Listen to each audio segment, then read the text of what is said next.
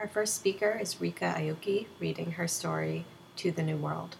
This really is a historic event. Thanks for being part of history with all of us. And I'm incredibly honored to be here. I realized, that to meet such and to work with so many wonderful writers. I got on a plane and just got in from LA last night, and I'm just here partaking in just the brilliance of these other writers with which I share. This is called To the New World. Damn it! I thought Asian hair was supposed to be easy. Millie Wong was on the verge of tears. Tangled and frizzy. Shouldn't it be straight? She yanked at her brush. Maybe it was some hidden female genetic thing. Her sister had perfect hair, and her mother had perfect hair too. You're so stupid. You don't even pass to your own hair. You're just a fucking tranny freak. Sharp pain happened as several strands of her hair snapped and brought her to reality. Okay. Calm down. Come on, Millie. Deep breaths. You slept with wet hair. That's all. Deep breaths. Okay. No yelling today. Breathe. Think of Grandma. She steadied herself, took smaller strands of hair, and brushed gently from the ends. When she was done, she repeated the process with her straightening iron. Feathers of steam floated off the iron, leaving her hair shimmering like ribbons. Thank God. She peeked at the clock and shook her head. Okay, getting ready was bad enough on any Sunday morning, but this was her grandma's birthday. For Millie, her grandmother's birthday was not just remembering her passing. It was her most important family gathering, even if it was just between her and her grandma's picture on the kitchen table. Back when she was Victor, see, Millie had been her favorite grandson. Of course, Millie had no idea how her grandmother would have reacted to the transition. She probably would have been horrified. But one could always imagine otherwise. And besides, since her death 2 years ago, she was the only person in her family that Millie could come out to without fear of being disowned. And today, Millie was going to the farmer's market to find something for her grandmother, something special. She peeked outside and frowned. See, it was another stupid LA winter day. Not enough drizzle to call it rain, but enough to spoil all the work she just put in her hair. But there it was. So she sighed and grabbed her purse. She trudged past the greasy Thai restaurant to the crosswalk, where a tow truck stopped to let her pass. The driver nodded as she hurried down the street. And Millie Wong smiled for the first time all day. Because you see, that truck driver would have never, ever stopped for Victor. It's not easy almost getting run over by cars and trucks pretending not to see you or not even trying to disguise they don't care. And that's how it was for Victor Wong, a nondescript Asian boy. Afterthought, non-thought. Wasn't so much just being hated, it was being invisible. It was going to the mall and having the store salesperson help the next customer. It was waiting too long to get a table at a restaurant. Heck, but for Millie, cars would stop, doors would open, people would smile, even flirt sometimes. Millie knew about objectification. I mean, you don't grow up being Asian and not hear all sorts of things about why Susie Wong and Memoirs of a Geisha are either racist or trash. But after a life of being ignored, was it wrong to like people being nice to you? By the time Millie wandered down Sunset to Ivar and turned into the farmer's market, the skies had cleared, and a clean offshore wind mixed with the familiar smells of car exhaust and blended with fruits and vegetables and the sweaty patchouli. Almost instinctively, Millie studied the other women, how they were walking and speaking. Her parents lost their accents by mimicking TV and radio, and one of Millie's main reasons for listening to KPFK was to practice Nina Totenberg, NPR News, Washington. But there was nothing better than watching people live, catching snippets of conversation that conveyed gender, ethnicity, even social standing. I'd like a mocha latte with that soy milk. What's a good recipe for Hungarian peppers? Listening to conversations swirl around her, she purchased 2 heirloom tomatoes, which were strangely available even this out of season. But it wasn't a great day at the market. The produce was pretty sketch, and she tried not to judge some sorry excuse for fresh basil. I mean, like, we're not in San Gabriel, we're in Hollywood, and it's organic, okay? It's organic. And then she saw it. A puffy loaf of sweetbread made with milk and sugar and butter. It was soft, kind of like a steam bun. Her grandmother had loved that sort of bread, especially towards the end when she couldn't chew very well.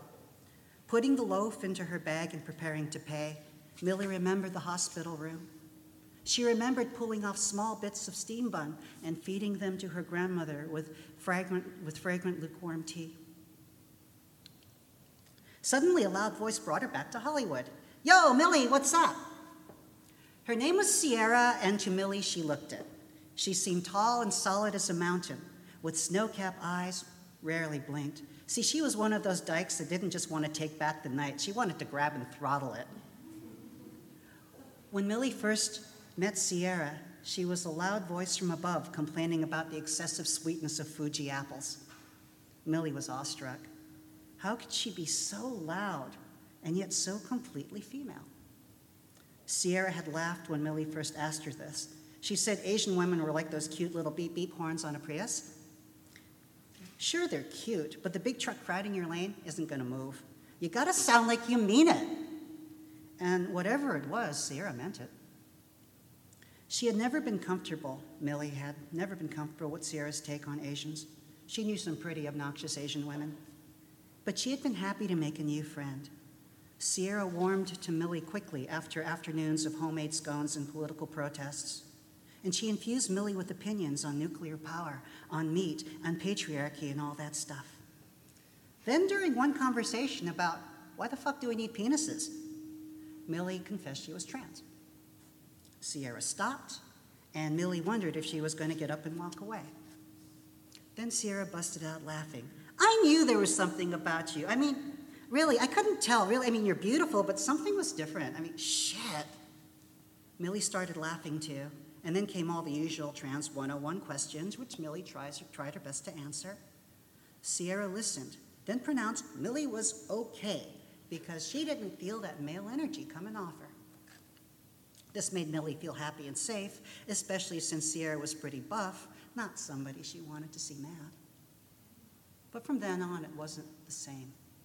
Oh, Sierra was still as friendly as ever, but Millie could sense the difference.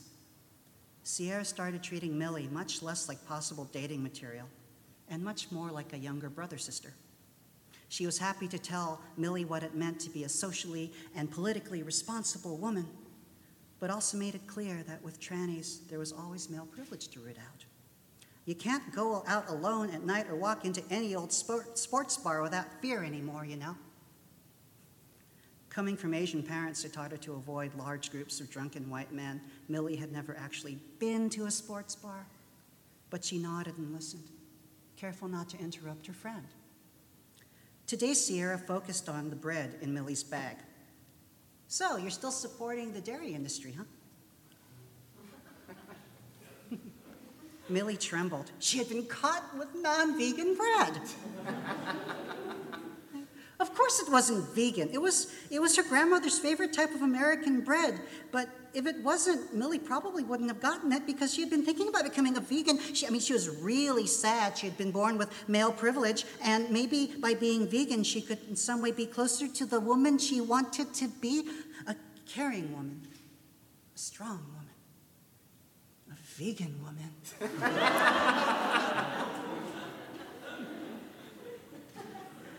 "It's my grandma's birthday, and it was her favorite," she finally ventured. But Sierra continued, "Patriarchy is patriarchy. Do you know that dairy cows end up in McDonald's hamburgers?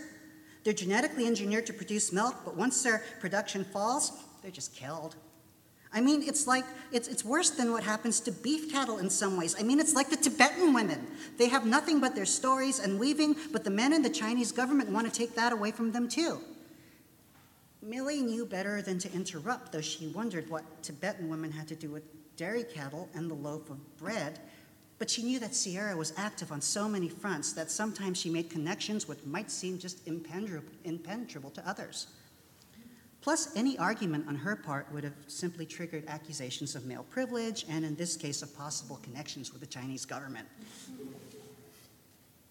Millie nodded to Sierra and put the sweet loaf back. As they walked away, Sierra gushed about this great spot just outside Palm Springs with an authentic Japanese Zen garden. Millie mentioned she might like to go, but Sierra said, no, it's a women-only space. You know, women? But I thought you might appreciate the Zen part being Asian and all, very feng shui. Again, Millie nodded. She tried not to dwell on women-only spaces or why someone would mention a Japanese Zen garden in the same space as feng shui. She remembered that she had made the mistake of talking about Asian issues to Sierra before. Sierra told her, men are men. Chinese men and Japanese men both abused women, like those women in World War II, or was that Korea? Whatever. It's all the same oppression. Millie had thought about her grandma escaping Vietnam in a sodden, rotting boat, and she wondered if it really was the same. And today was her birthday. Hey, you okay? Sierra's words shook her out of her thoughts. You know, that woman-only stuff didn't bug you, did it? Oh, you can tell me. I know all about tranny issues. I mean, I'm still friends with you, right? She tried to smile, but it wouldn't come this time. Sierra noticed and put her arm around her. Listen, doll, I've been there. I know what it's like. I know about trans women. Hell, one of my girlfriends went and transitioned on me once. Millie looked up. Oh, yeah, it was rough. One day she was she, then the next day, I don't know. I was confused, I'll tell you that. Of course, I made sure everyone knew that James had been Rebecca and that I was still a dyke. I didn't want people thinking I went straight. No way, I'm never going to be straight. Sierra's voice seemed to tremble before she caught herself. James was so mad, but, what could I do? Hey, it's okay if she wants to be a guy or something, but don't push that shit on me. Maybe you just weren't meant for each other, Millie offered. Yeah, no shit. James was great, though. Sierra blinked and coughed, tried to turn it into a chuckle. Trans women, what's up with that? Millie didn't know what to say. She didn't even think of correcting her with the trans man. Instead, before she could stop herself, she blurted, well, I think you're great. Then wondering why she said that, she fidgeted again and said, I have to get home now. I got to go back to my grandma. Sierra didn't notice. Cool beans. I'd like to meet her one day. Sounds like a great woman. Gotta run. Call me later, okay? Ciao. Sierra winked, turned, then stopped. Suddenly, she spun around and hugged Millie like she was made of clouds. Then she gave an awkward little half smile, half wave. She was off. Millie stood there waiting for the city to stop spinning. She considered going back to get the bread, but she wasn't sure about male privilege and what to do if Sierra came back. So she took her heirloom tomatoes, along with some rather nice parsnips, and walked home. As she walked home, Millie again noticed the politeness of the drivers. She didn't need Sierra to tell her about fetishizing Asian women, but all Victor had ever gotten were sneers and indifference. It never seemed like much of a privilege. Was it wrong to feel good about being nodded to or having a door opened? What about having a car stop?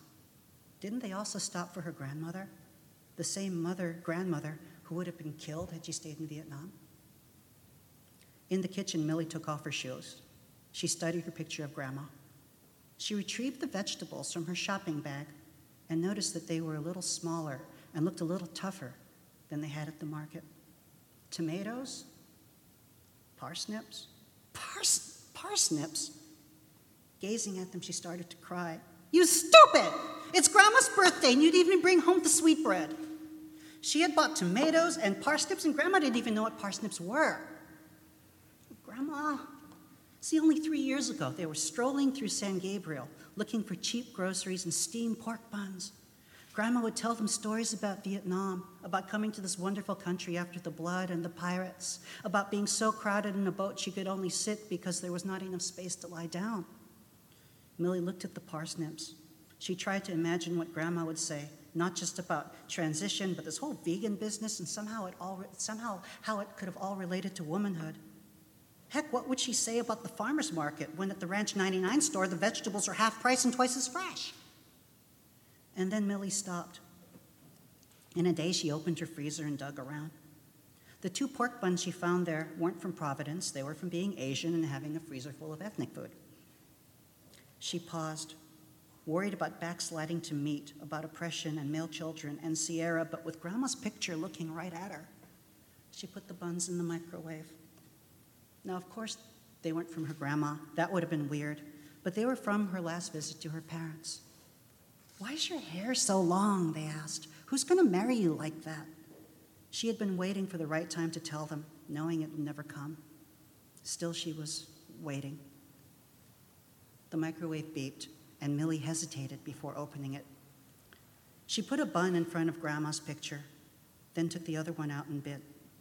The scalding pork burned her tongue, but instead of bringing tears, the pain brought back memories. There was a sound of spices and aromas and tastes, the rush of family and faces and sounds, and she remembered mooncakes and pork buns and screaming kids and beating her cousins at poker late into the night. She remembered violin from Suzuki and math from Kumon, smuggling bags of dried cuttlefish into the movie theater and Costco beef jerky into Disneyland. She remembered all of this. If I come out to the family, I'll lose everything. But it's more than that. I don't want my family to be laughed at. For all my mother's friends to say, "Look, there's the one with the freak for the son." Yet I can never go back to living alive. Suddenly, Millie realized something in a way she never had before. See, once in the hospital, Millie had told Grandma that she had been very brave to leave home for America. To her surprise, Grandma started laughing. It was the same laugh Millie remembered when she was little and first saw her first steamed crab. She had screamed that a big red spider had crawled into the cooking pot, and Grandma just laughed. She laughed again. "Brave? No, not brave. You do because you have to. Oh, you give nice things up, but maybe you find new things too. I left so much family behind," Grandma said. "They called me crazy, but they couldn't leave and I couldn't stay. Of course I miss home, but look at my life here. We didn't have Ranch 99 supermarket in Vietnam, you know." As Millie remembered Grandma's laugh, she started to cry again, but not from sorrow. She felt a new connection with her grandmother and with the rest of her family as she saw her own life and identity for the first time as an immigrant.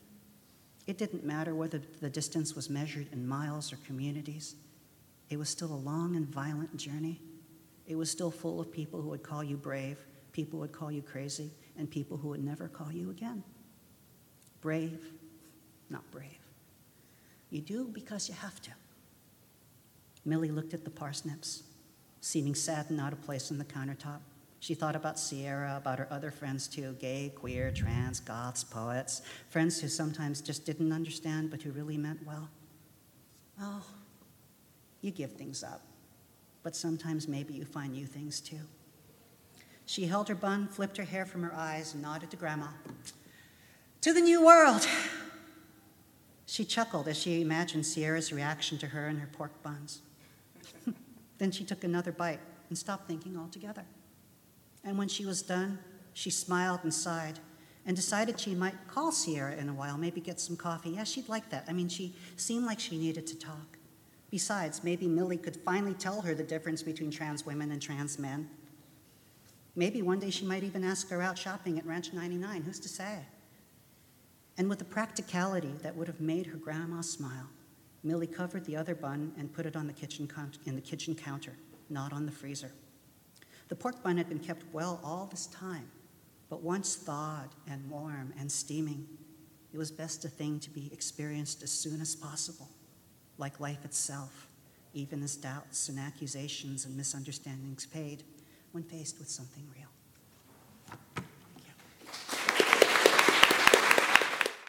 Our next speaker is Red Durkin, reading her story, A Roman Incident. I'm going to be reading from my short story entitled A Roman Incident. And the beginning of that is here. Okay. An average human stomach can hold 10 pounds of food before it begins to tear. 2 standard sacks of potatoes. An unimaginable to most, but there are those who dare to dream bigger. That's the prologue. Right? I don't know. I barely know how to read. It's okay. To Charlie's immediate left stood a man who'd once eaten 21 pounds of grits in 10 minutes. All along the table in front of her, clad in the same free t-shirt she wore, adventurous amateurs stood shoulder to shoulder with vetted professionals who made their living rushing down enough food to kill civilians. Charlie prayed that in 10 short minutes she'd have earned a place in the fellowship of the latter. Icy terror filled her empty stomach.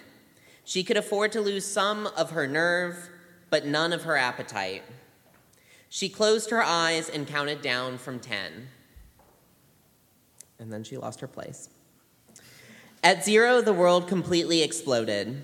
Lights flashed, buzzers blared, and a crowd of thousands, surging like a boar tide, crashed into the security gate. Their cacophonous excitement splashed onto the stage, along with waves of their beer. Charlie was face down in her 4th mouthful of chicken when Pavlovian reflex gave way to human awareness and she realized what was happening. The Hooters World Wing Eating Championship had begun. Her destiny was at the bottom of the pile of poultry parts in front of her. She couldn't afford to be reckless. Every wing had to be clean in order to count, so she quickly rendered each to polished bone before moving on to the next. Behind her, a gorgeous girl in emphatically tight orange shorts held a scorecard above her head. The woman bounced and smiled and cheered, faking her enthusiasm the way Charlie imagined her mother had taught her. In part of her heart, Charlie would always bear a hateful jealousy of women like this. She begrudged them their big, friendly breasts, their happily bulging hips, all the legible parts of their bodies that spoke woman in every language. Charlie's inscrutable frame would never carry that confident kind of currency, and she scorned the pretty girls for their oblivious luck. When she was 9, she'd posted a note on the fridge that said, "Charlie is a girl and she needs new clothes." End of discussion. Some years earlier, to get out of an intervention, Charlie's father had declared that the words "end of discussion" meant exactly that in the Eaglehorn household. It was family law. The phrase had been employed when she was 12 and demanded to go on hormones, and most recently at 17 when she declared her intention to become a professional speed eater. 1 minute down, 1 bowl of wings eaten. Charlie's heart kicked like a mule. Anxiety throbbed in her temple. Her jaw stiffened too quickly. She knew that if she didn't calm down and steady her pace, she'd be lucky to finish it all. But she was operating on a level baser than prudence. It was the reptile part of her brain that was grabbing and chewing and swallowing. She couldn't hear the sloppy roar of the crowd or the grunting gluttony of the competition. Like the few other women on stage, she was pelted with the countless ugly words for girl that fly so easily from the mouths of angry, drunken men. She blocked it out. She'd had practice. Tears and snot gushed down her face. She was soaked in a marinade of sweat and buffalo sauce. Grab, chew, swallow. Each spicy wing tasted more like styrofoam, and her cheeks bulged with unchewed meat. Every bedraggled second took a lifetime to pass. It was beginning to feel like home. She'd been raised by a pair of New England hippies who'd moved to Alabama because they liked the leaves in autumn and equated dirt roads with rustic honesty. The Eaglehorns settled in a truck stop town outside of Montgomery called Hope Hull, which was an appropriate name for a place so utterly gutted of anything worth looking forward to. The Charlie is a Girl campaign had been one of the most successful political movements in its entire history.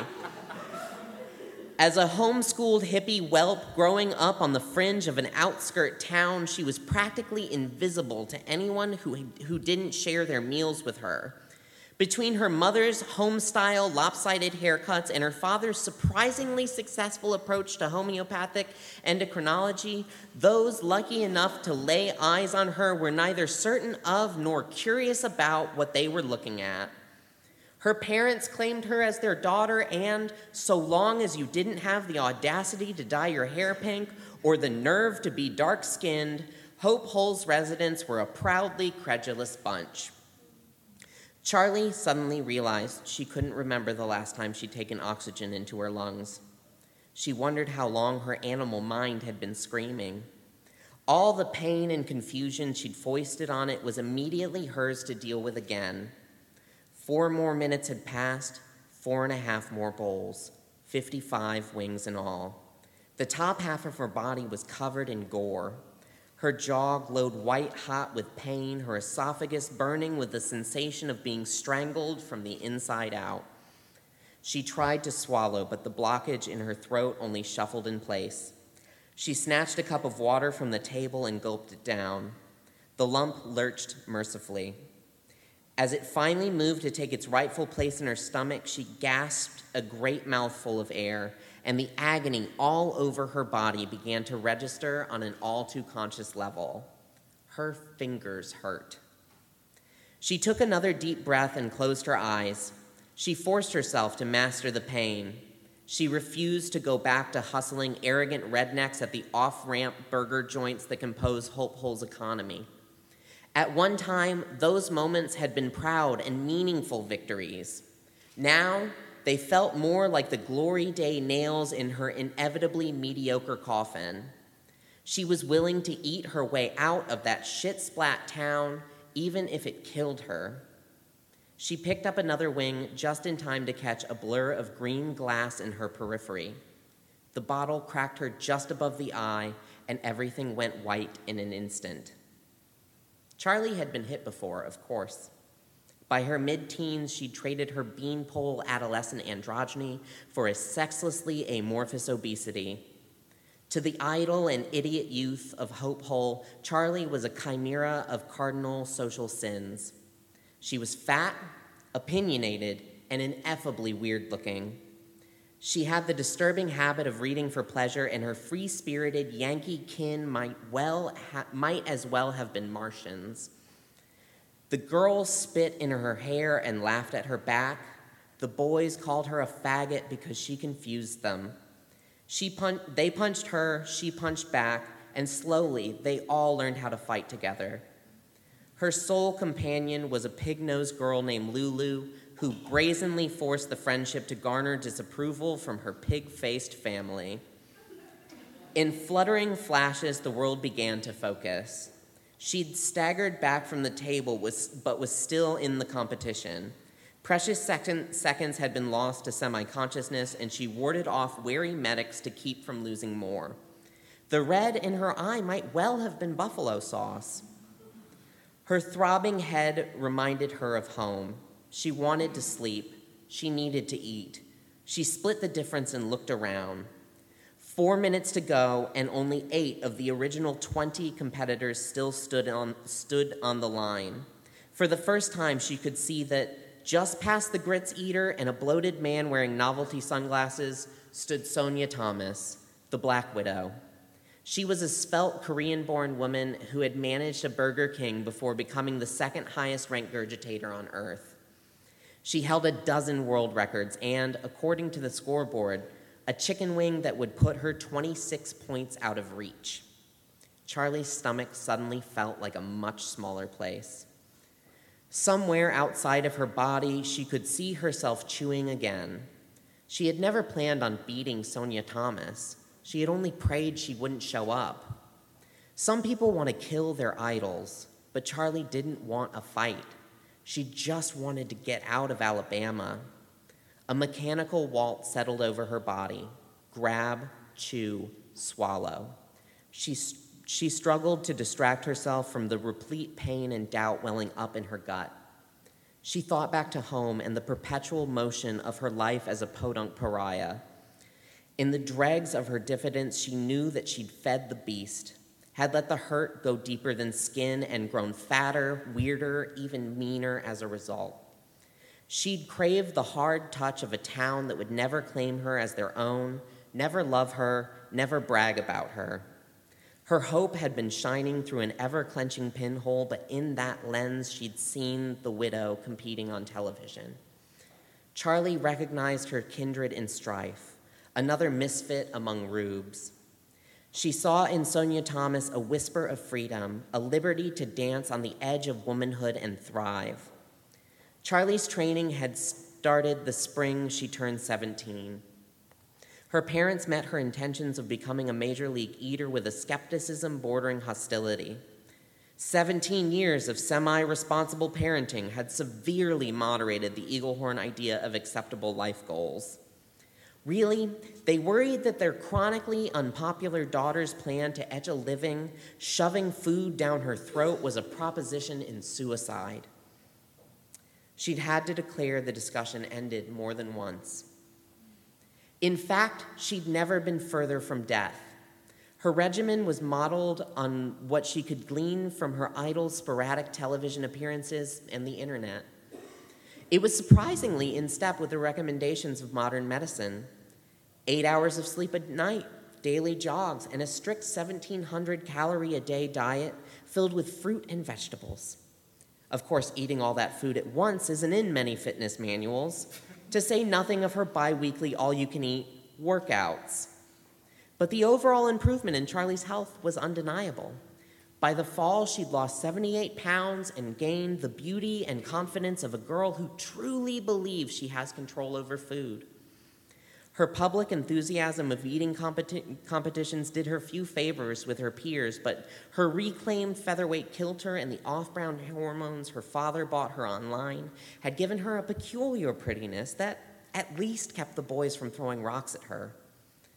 Her friendship remained a social pitfall Lulu alone was willing to risk. With 30 seconds left, something was very wrong and getting worse. The 83 wings she'd somehow swallowed were now in open revolt. Terror tied a knot in her stomach, making her nausea feel all the more urgent. She'd eaten beyond her means. Charlie was going to throw up. Her breath came in shallow gulps. She wobbled drunkenly as her strength began to break and she closed her eyes. Clammy certainty enveloped her. Vomiting was intractable and inevitable, but desperately needed to be stalled. If a drop of her sick touched the table before the clock ran out, she'd be disqualified. A great wave of adrenaline washed up the last bit of resolve she'd so jealously buried. It was immediately followed by the half-digested ambition at the back of her throat. Charlie's hands shot to her mouth. A gleeful explosion of pleasure roared out of the voyeuristic crowd. Her shoulders heaved as though she'd been shoved by an invisible hand, and she teetered slightly forward. The drool in her mouth tasted like batteries. The mess in her guts came flooding out over her lips and into her waiting palms. She shuddered violently as she buckled and began to fall. The buzzer screamed out over the chaos. The championship was over. Charlie's world strobed into blackness, and she collapsed unconscious into a pile of puke and victory. It's a good line. In her hallucinations, Charlie watched the Big Bang spew forth and begin to eat itself. She perceived a cycle of consumption, the tidal glut of energy that crushes stars and digests the cosmos. At the center of each galaxy sat an endlessly hungry mouth, a black hole that bolted down creation and waited for the final buzzer of doomsday. She recognized all things as an elaborate eating contest. The thought made her happy. She woke up to the bright white glow of tarp in the sunshine. Her head lay on a starched, sterile pillow, and a clear tube of saline dripped into a vein in the crook of her elbow. The ebullient bustle of post-competition commotion outside told her she'd been unconscious for only a few minutes, though she felt like she'd witnessed eternity. Sitting up drew the relieved attention of a kind-faced young medic on the other side of the tent. Her heart fluttered, her head throbbed, and he urged her to lie back down. She'd almost died. It was time to rest.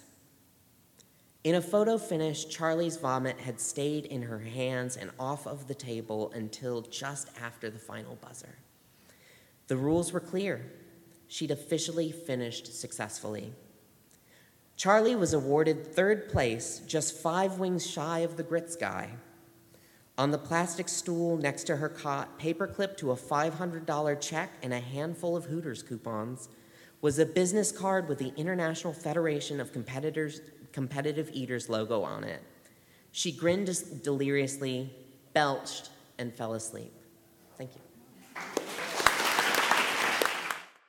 Our next speaker is Imogen Binney reading I Met a Girl Named Bat Who Met Jeffrey Palmer. My story is called I Met a Girl Named Bat Who Met Jeffrey Palmer. We could have the Jeffrey Palmer conversation, but it would be a waste of time. Here's how it would go. I'd want to talk about what he wrote, what he took from Alan Watts and what he rejected, how he was almost on the same page as his contemporary Eckhart Tolle, but where the Fishers were and why they used such different language. I'd want to talk about his correspondence with Ken Wilber. If you were still with me, I might show you the tattoo on my bicep from a letter he wrote to Wilber when Wilber was already ignoring him. Quantification is both an over- and undersimplification of something so simple and complex as the self. If you were keeping up, I might explain that as much as I find Palmer's work to be true and effective, I don't know if he really understood what Ken Wilber was doing. You wouldn't be following me. I could tell you about what Palmer thought about Daniel Quinn, Noah Levine, Sun Tzu, Yogananda, Rhonda Byrne.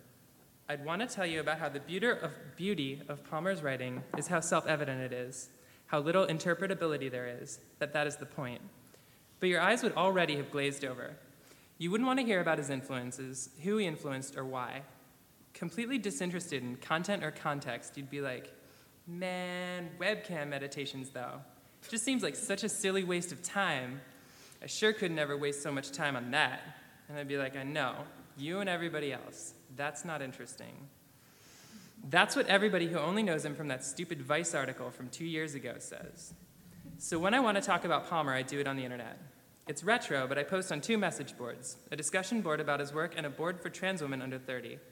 Last December, almost a year ago now, when I was fucking that boy Charles, when my hair was red and I used to wear that awful green eyeshadow, there was a little convergence where a conversation about Palmer came up on the message board for trans women. And like most times you hear his name, it came up as a joke. In a thread about philosophy, somebody was like, Jeffrey Palmer, lulz. I didn't want to out myself as someone who actually appreciates his writing, someone who actually does the work everybody else thinks is so funny.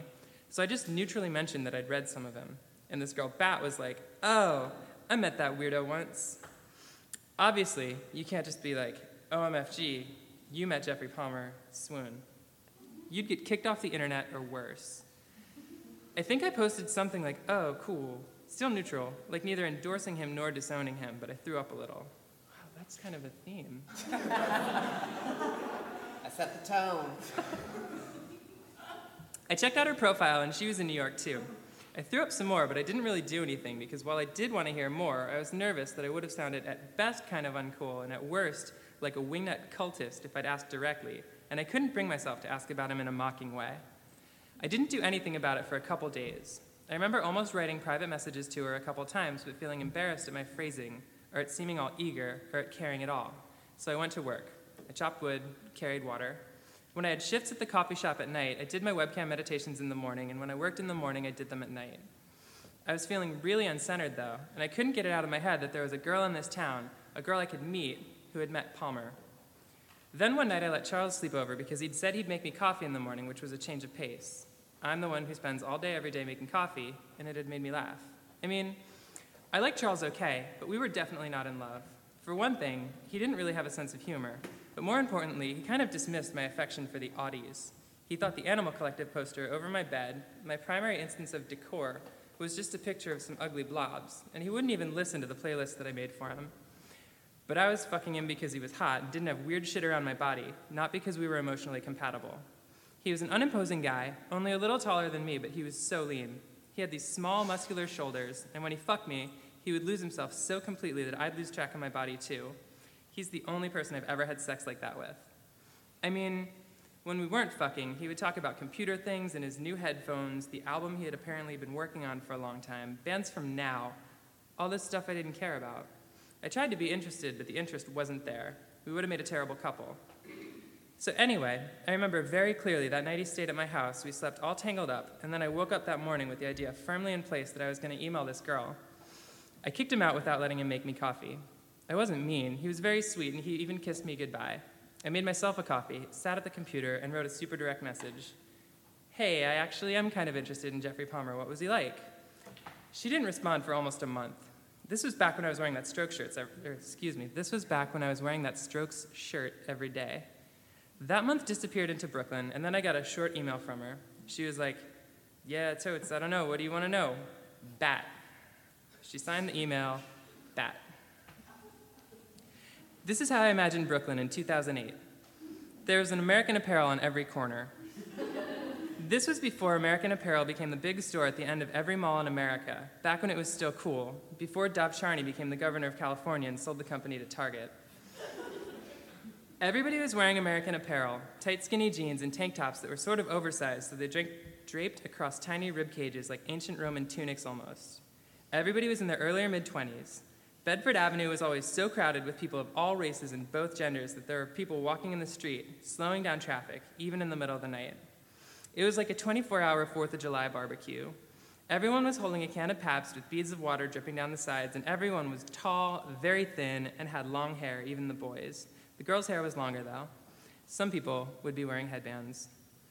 Sexually, it was a total free-for-all. Boys kissing boys, girls kissing boys, girls kissing girls, boys kissing boys and girls at the same time, bodies squirming together along the sidewalk like the sweatiest gay disco in the 70s. Total humidity.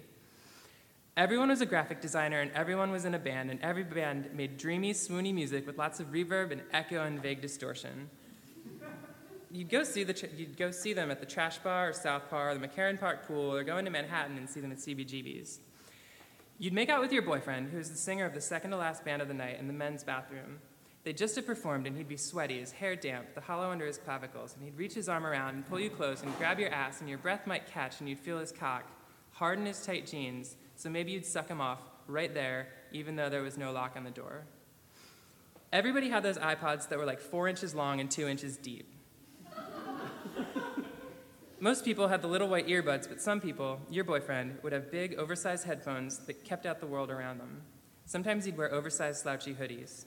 So on any night of the week, since everybody freelanced, everybody would stay up all night doing coke at somebody's beautiful converted loft, either in Williamsburg or out in Bushwick somewhere, making out or watching Wes Anderson movies or listening to the new Ariel Pink album or talking about Jonathan Safran Foer or Dave Eggers' new book, smoking cigarettes and talking, sprawled across black leather couches. The boys all had permanent stubble that was usually just long enough to be soft, but sometimes it was short and rough, and it scraped your face when you kissed them. Everyone was a spaced-out kind of happy. Everyone had enough money. Everyone was pretty, and everyone read books, and all the boys had such thick eyelashes that they looked like they were wearing mascara, and all the girls were the kind of tough that boys can't even be. After I got Bat's email, I did some math. Palmer died in 2011, so if she met him, she must have been at least 15 or 16 in 2010, right? Maybe younger, but probably not. So that would make her like 35 or 40 right now. She's probably older. Didn't matter. I was just already thinking, I'm gonna meet this woman.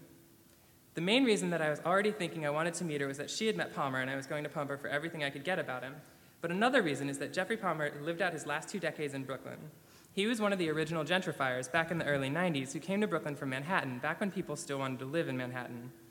I didn't think somebody who was in her 30s or older would be posting on that message board.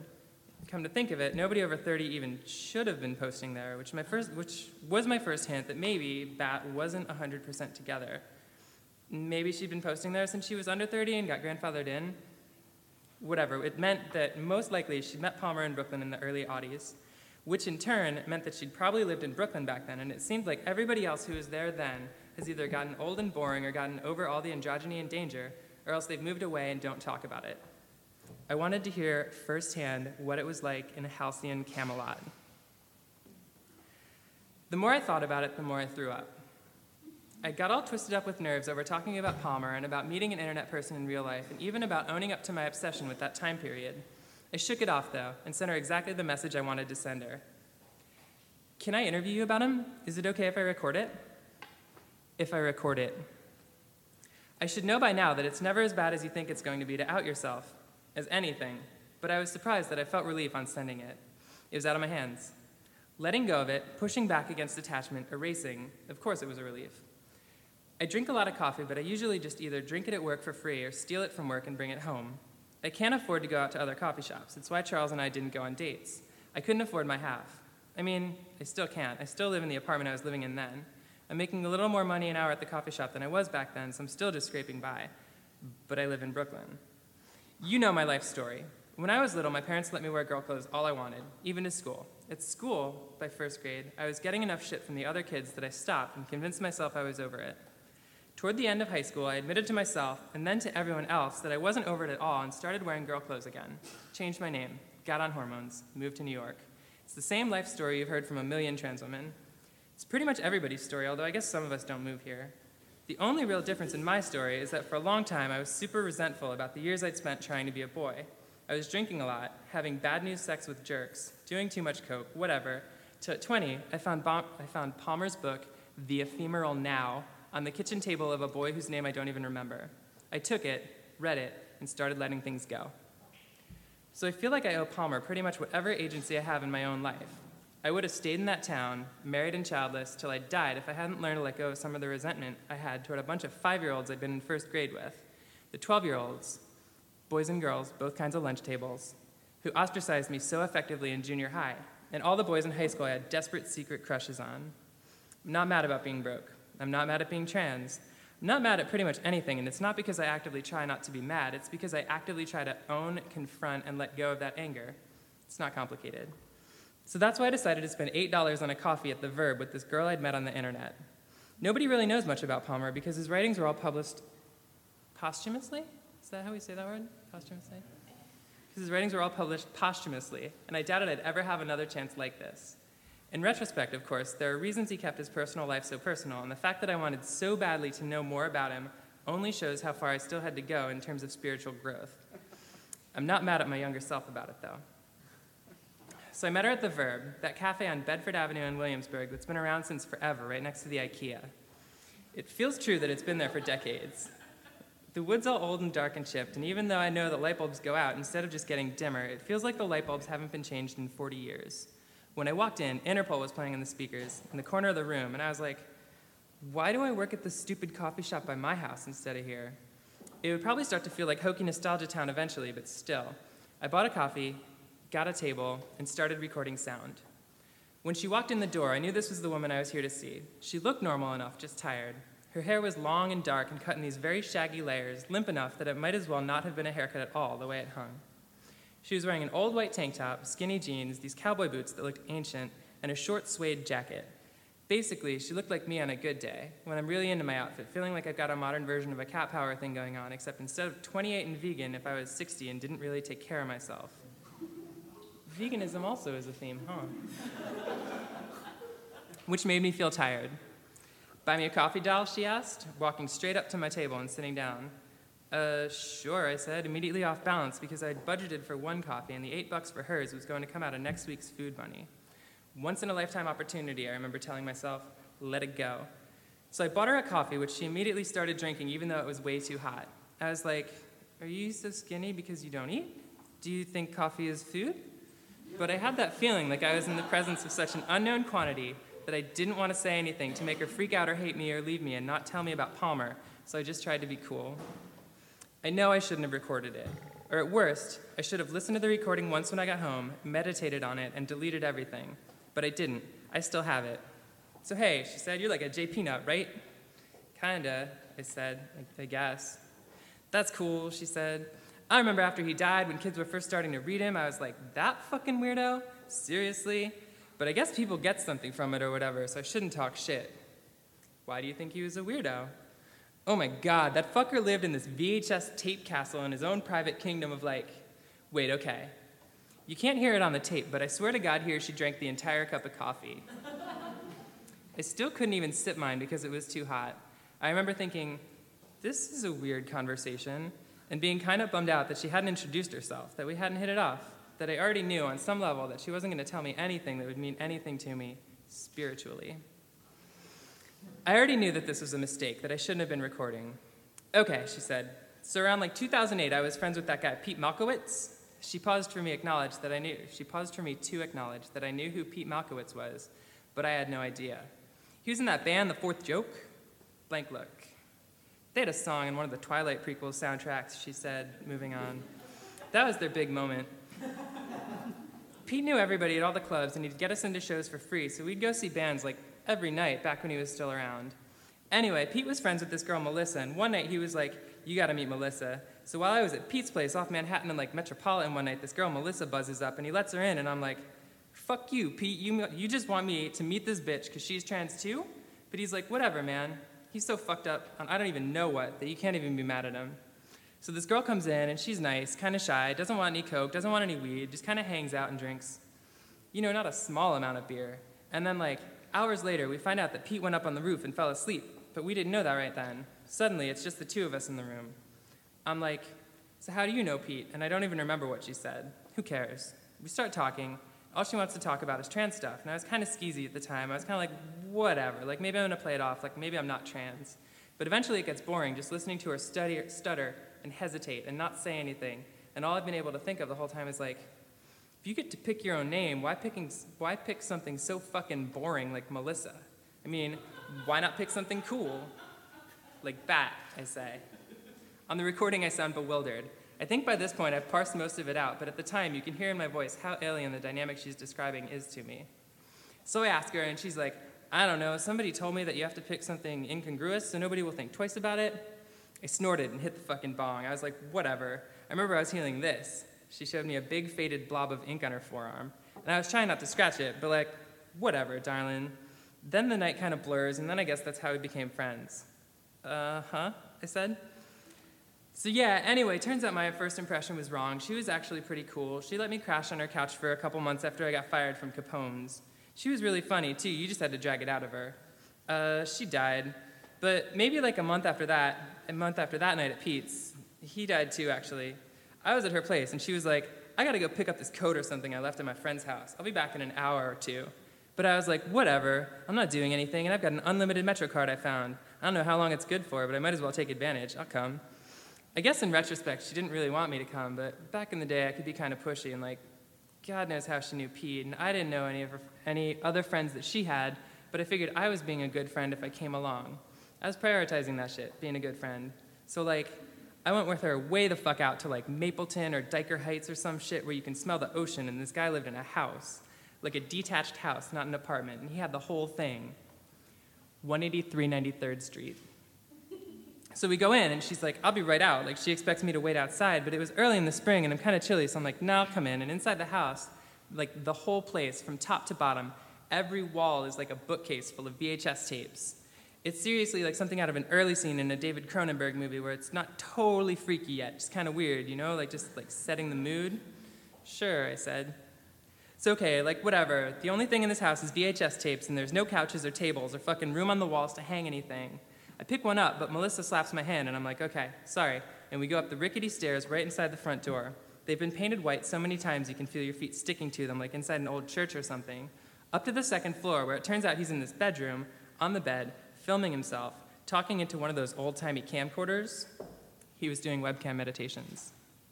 I'm like, this whole house is a dusty pile of old tapes when the whole world runs on Netflix and DVDs and shit. It's hard not to read this without laughing.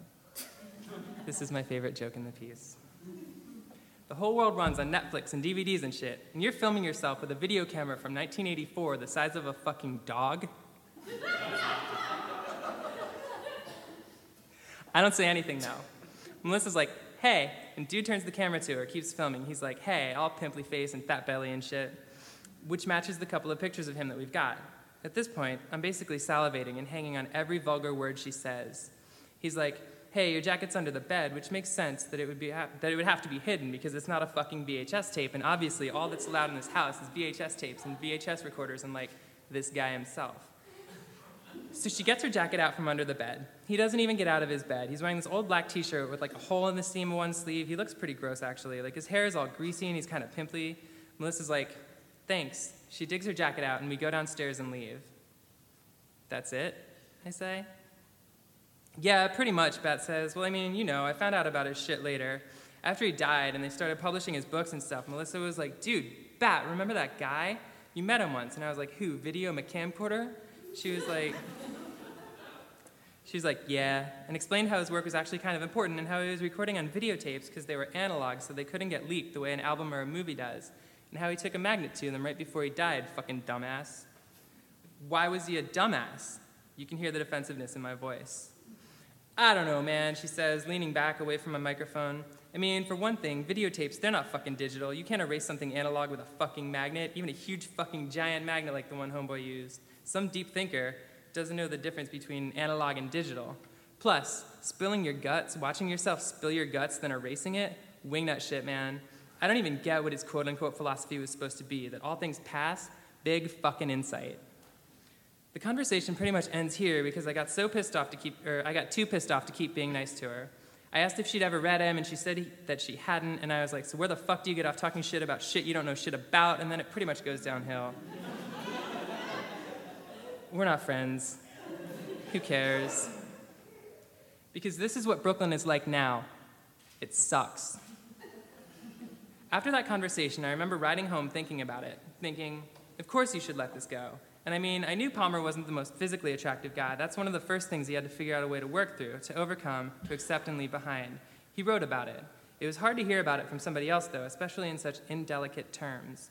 And to hear the house he inherited from his mother, where he did his most vital work, where he had the epiphany about furniture and clothing and clutter and people and emotions and clearing out clarity, to hear it described in such stark terms. By the time I got home, I'd of course integrated it into an opportunity to let an idol go, to kill a Buddha, but I was still throwing up a little in anticipation of doing a webcam meditation about it. Maybe a long one, maybe an important one. I was thinking about Bat, too, though. How did a person get like that? I could sort of understand the relationship between her and Melissa. Like, this was back when trans people were supposed to go deep stealth, and it was awkward to know another trans person. Nobody ever mentored anybody else, and being trans was totally stigmatized, and people called each other GGs, and T-girls, and trannies, and autogynephiliacs. But why be so obnoxious? Cocaine? I've done my share of cocaine, and it didn't stop me from looking for a piece of serenity. And why was she so judgmental? Was it leftover pain from transitioning back in the Stone Age when you still had to get a psychologist to write a letter that said you weren't crazy, even though they all thought you were crazy, and then you had to carry that letter with you everywhere? I know that back in the day you even had to pay for hormones, so only rich people even got to transition. I don't know, man. I still don't. I try to have empathy, but seriously, fuck those damaged goods. No room for that in my life, even if it's in a context of respecting elders. Fuck a pointlessly moochy and judgmental elder. The first thing I did when I got home, though, was look up VHS tapes. Turns out Bat was wrong. They occupied this weird gray area between analog and digital. Like, the information they communicated, it was digital and that it was zeros and ones, but the tape, the medium itself, degraded from magnetic contact with the VHS player every time they were read. They communicated their digital information in an analog way. So knowing she was wrong about something, I didn't want to believe anything Bat said, but everything else was spot on. The description of 183 93rd, the quantity of videos, the attention to his video recorder instead of the people in the room with him. These all fit with what we know about Palmer. She wasn't making it up. I sat down at my desk, turned on my computer, turned on the video recorder, and I started talking. I explained about how meeting Bat had been an impulse I understood from the beginning to be selfish and counterproductive, but as a human being with flaws, I hadn't been able to resist. I talked about how probably she had met Palmer and how she was probably a jerk the whole time. That being trans, or having met Palmer, or having lived in Brooklyn in 2008, or having probably seen all the best bands, none of this made her anything other than herself. And who she was wasn't me, and who she was didn't have anything to teach me. I digressed. Of course, there was something for her to teach me. There was a lot to learn from her about idolatry and euphemisms and hero worship and how age doesn't necessarily do anything good to you. I talked about how maybe Jeffrey Palmer wasn't attractive, but that didn't matter. I remember talking about how Charles actually was attractive, one of those thoughts that bubbles up and then you let it go. I finished by talking about how in a macro sense, of course none of this mattered, and in a micro sense, it was all an opportunity to learn and grow and strengthen and let go. I watched the video once, then erased it. Then Charles came over.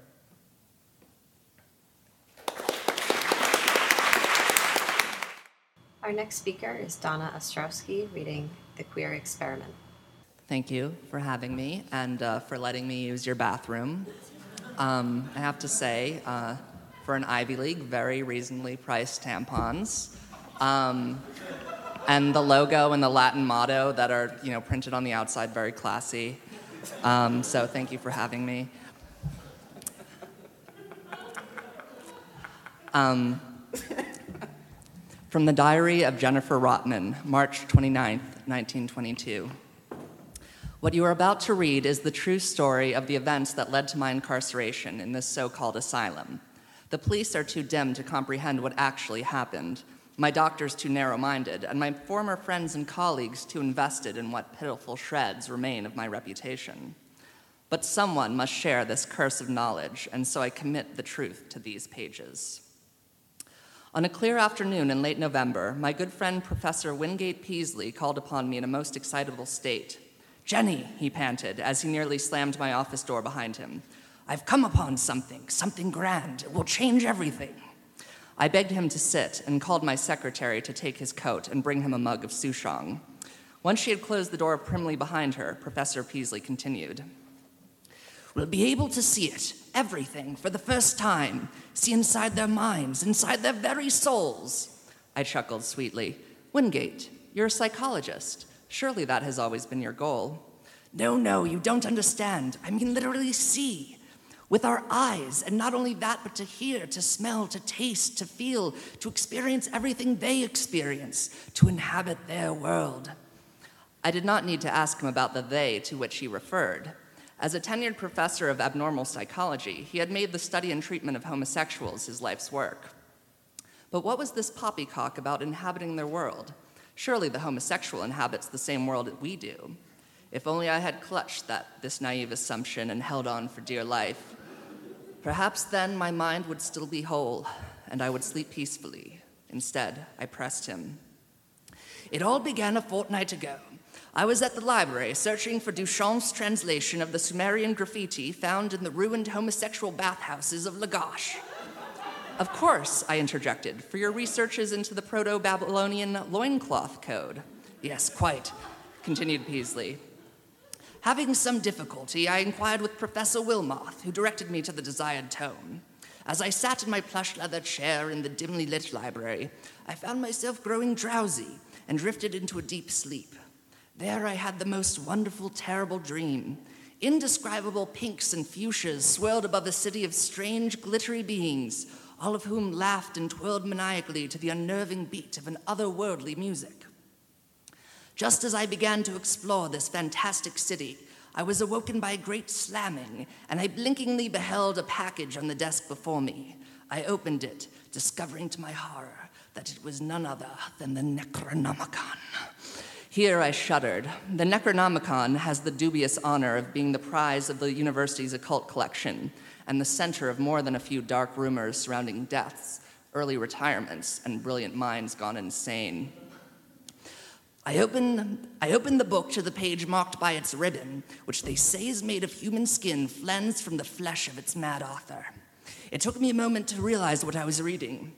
A description of a machine used by the temple priests of Lagash to commune with an alien world, a world of strange swirling colors and glittering beings and ungodly music. Wingate, I chose my words carefully. You are one of my oldest, dearest friends, but you are speaking madness. Am I? Then explain, Jennifer. When I showed Professor Wilmoth the passage, why did the color drain from his face? Why did he stammer that? Though he had read that very copy of the Necronomicon dozens of times, he had never seen that page before that night. I swallowed. Peaslee's story had pushed my scientific curiosity past the tipping point. I knew then that I was a helpless thrall of his mania. "Why tell me," I asked, "about your dream, about the Necronomicon, about the machine?" "Because," he grinned almost maliciously, "you're going to help me build it." Constructing a working apparatus based on faded diagrams and incantations in a 6,000-year-old book turned out to be no easy task, even for me. Without hyperbole or braggadocio, wait, I need to get like a check on that. Is it braggadocio? Like, yeah? Yeah, definitely. Okay, thanks. I got you covered. Posthumously, braggadocio. Without hyperbole or braggadocio, I can say that I'm the most talented engineer, mechanical or electrical, at the university. Unfortunately, the title on the bronze placard outside my office is less impressive. Jennifer Rotman, Associate Professor, Engineering. To be sure, my career has been hindered by my gender. A woman with mathematical and mechanical expertise is a rare bird in the halls of higher learning, and there are those that would see her caged. Even more of an impeding, like I have to say penis now, just like a few times to not say impedance. Impedance. Just, penis, it just sounds like it. However, were the dogged rumors surrounding my former laboratory assistant, Joanna Freiberg. When I was granted my professorship, Joanna was my first and only choice for an assistant. A mechanical genius with almost supernatural dexterity, her attention to detail and inspiring work ethic were matched only by her beauty and her grace. As partners, we had a chemistry that made the long hours of study and experimentation glide by like the silken ripples of her lab coat. But our prodigious output and hours of intimacy did not go unnoticed. Friends told me of murmurings of a homosexual affair. I ignored these, dismissing them as professional jealousy, until I found myself occupied with impure thoughts of Joanna, her lithe figure, snow-white skin, dark eyes, and the full curly locks that cascaded down her neck. It was when I found myself almost kissing that perfect neck that I first sought out Professor Peaslee. Wingate assured me that my urges were a fairly common form of hysteria experienced by unmarried women in stressful occupations. The cure was simple: dismiss Joanna and redirect my lustful energies to my work. Sure enough, with the object of temptation removed from my sight, the urges more or less disappeared. Occasionally, I caught myself pining after one of the undergraduate co-eds, but a shake of my head, a sip of black coffee, and a flip through the latest journals were enough to purify myself. I did not speak, you know how that is. You're all at Barnard. You got aroused, you read some journals, it's all good. I did not spare Joanna a second thought until Peaslee approached me about his terrible machine. From the outset, it was clear I would need a proper assistant. Wingate wouldn't do. He was a psychologist, not an engineer, with a poor constitution to boot. I needed someone young, strong, with capable hands and discretion. Our experiment was to be unorthodox, and we did not want the harsh glare of peer scrutiny until we were ready to present our findings. Joanna had been crushed by her dismissal. The poor girl had wept and promised me anything, if only I would take her back, and it was time to hold her to that promise. I approached her, made my offer, and she quickly consented to my stipulation of absolute silence regarding our unwholesome project. Thenceforth, Wingate, Joanna, and myself devoted every spare moment to study and experimentation in the abandoned barn we had purchased for our workshop. But try as we might, we could not transfigure the ancient words into a workable schematic, and we spent more than 2 weeks banging our heads against the proverbial wall. If anyone else needs to cough, I'm going to sip a little more water, so like cough or fart or whatever. All of that changed when, after an exhausting evening of fruitless labor, Peaslee went home to his wife, while Joanna and I, unencumbered by marital duties, decided the full moon and a fresh pot of coffee might be just the things to inspire a breakthrough. But the only thing the moonlight inspired, as it filtered through the rain-warped rafters and danced on Joanna's pale skin, was lust. And the coffee only made our hands tremble as we unfastened each other's clothing. My mind was racked with guilt, but my body was racked with pleasure. As we cried out in mutual rapture, we were shocked to discover that our words took the shape of technical instructions. Quickly, we disengaged from each other and copied down the words we had screamed. We stayed up until dawn, engaging in acts of engineering and tribation not seen on Earth in 6,000 years. When Peaslee saw our work the next day, he did not question us when we suggested that perhaps it would be best if we henceforth worked alone. A month later, the device was ready to test. On a blustery evening in late December, we gathered in our fur overcoats, clipboards in hand, ready to embark on a sensory journey to the perverted mind of the homosexual. Had I known then the depths of horror to which I was to descend that night, I would have burned the whole blasted contraption along with the cursed barn that housed it. At the stroke of midnight, I was given the honor of throwing the great switch. At first, none of us detected anything but a low humming. Then, an eerie pinkish light began to emanate, not from the machine, but from the very air. Suddenly, Wingate cried out, "My God, your skin, it's twinkling. Yes, glittering almost." Joanna and I looked at each other. Sure enough, our features melted into a bright, glittery silhouette, and that's when the barn faded from view. Wingate, Joanna, and I were transported to a city of great festive spires. As far as the eye could see, it stretched, rainbow-colored edifices and streets of impossible design and gay aspect. The residents of the city twinkled like Joanna and myself and rode blinding white unicorns. Everything seemed to move to the rhythm of a wondrous music, and it was all I could do to restrain myself from joining the swirling crowds. Behind me, I could hear Wingate furiously jotting down notes. Then the shrieking began. The unicorns reared. Their riders gestured towards Peasley. We turned to him, and I heard a primal scream escape my lungs. Where my old friend had stood was a demon, a formless hellspawn too horrible to behold. Joanna fainted. I turned away, groping for the machine. Stumbling into it, I shoved my sturdy clipboard into its mighty gears. The humming died, the spires faded away, and the pinkish light disappeared from the firmament. I looked back at Peasley. That's when I lost consciousness. The doctors here say that I am delusional, that I have suffered an emotional breakdown over the murder of my old friend, of which they so adamantly accuse me. But I know they lie. I pray every day for the hour when I'm allowed to leave their interrogations and return to my solitary cell. There, at least, I do not have to gaze upon their faces. Oh, God, their faces. For you see, that machine opened my eyes to the true and hideous form of the heterosexual. I pray now for the companionship of one like myself, for Joanna, but she has not come to visit, and they will not tell me where she is.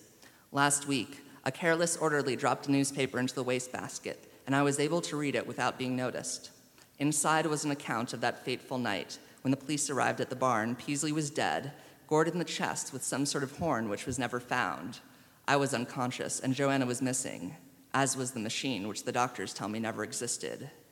Why, then, did they find my clipboard crushed, as if by gears? Woo!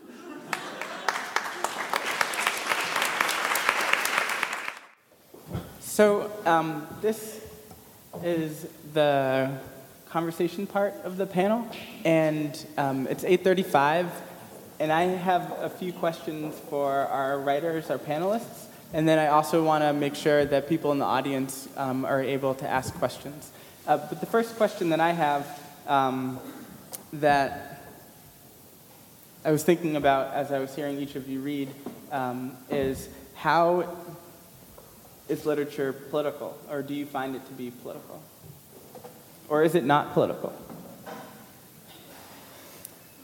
I'll take the reins on that one. Okay. I think that literature has the ability to be either. It can either be very political, or it can be completely apolitical. I would say that James Patterson is fairly apolitical. It's just about selling books. The guy that wrote Dr. Zhivago, Yes, very political. Yes. But when it comes from various sources or describes different experiences, it can be very political. Describing a trans experience in literature, to me, is an inherently political act, because embodiments of trans people in culture do not exist, and when those don't exist in our culture, it is a tacit approval of trans people not existing in our culture. So when a narrative, when literature is created that includes those stories and includes characters that are built that way, it's very political. It's inescapably political. I would say that anyone writing trans characters and not thinking in political terms and not accepting the politicized nature of creating those characters is fooling themselves or lying to everyone else. I think you have to know that it's political to create those characters, and it's like that with so many other peoples. It's not just trans people, but for the purposes of this panel, it's creating trans characters is absolutely political. Ditto. I'm just thinking, I really hate politics, and I really would not like it to be entering into the conversation. I mean, you don't have a political discussion saying, is politics literature? I would rather just write stories. I'd rather use this to share and meet with people. I love this idea of being able to read for everyone and to listen to good stories too. Unfortunately, it isn't an ideal world. And people come into a reading, especially if you see,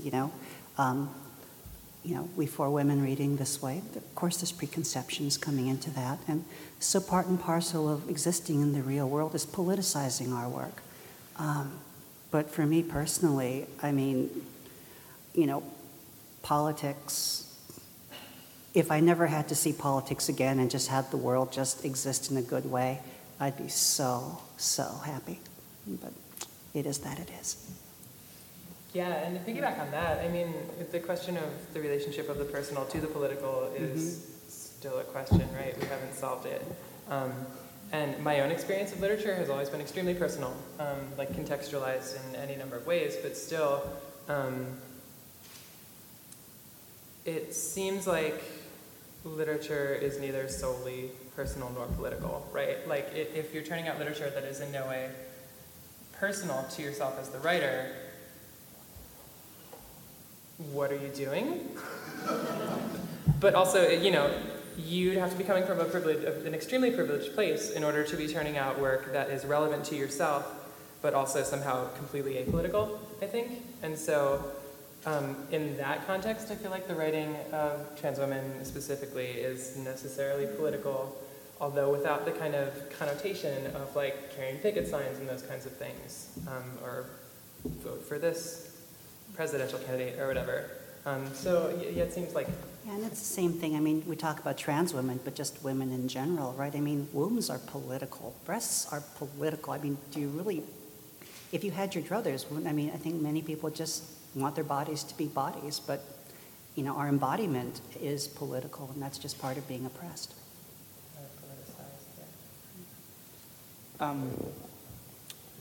At the Sylvia Vera Law Project, where I work, we talk about how oppression, one form of oppression is inextricably linked to other forms of oppression. So I thought about that as you were speaking. And I'm wondering, because I'm sensing that we are in this moment of increased visibility, increased understanding, increased empathy, not necessarily increased political action, because we've always been political actors. I'm speaking of like the legacy of trans women engaged in political work. But people who are not trans women, understanding that and that being intelligible. So I'm thinking about this moment of where there's maybe smaller amounts of access that have increased, right? And smaller amounts of visibility that have increased. And so I'm wondering if how do we use this moment, or if you have insights into how we use this moment in a way that we ensure that the form of oppression that we navigate, or one form of oppression that we navigate, which is transmisogyny or transphobia or anti-trans women hatred, still remains linked to other forms of oppression, right? So we don't become a group of folks that the only ones we see are the most respectable, right? So the neuronormative ones, or the wealthy ones, or only the white ones, or the non-disabled ones.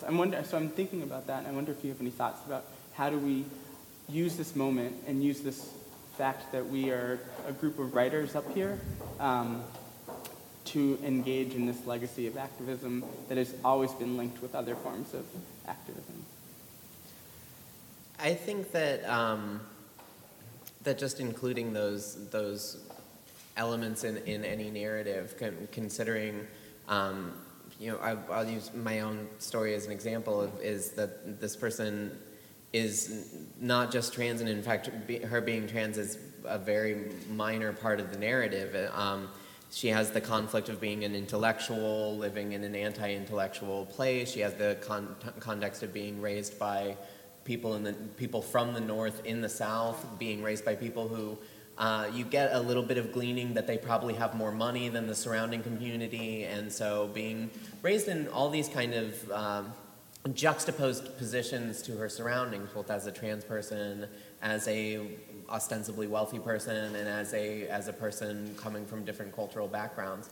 And that doesn't cover a whole range of intersectional oppressions that exist. She's still a white person. She's, it's never discussed. I see her as a white person, but that, it can work for anybody, how they choose. But it's it doesn't necessarily discuss anything, but I think that's the power of the writer, is that you can create these narratives.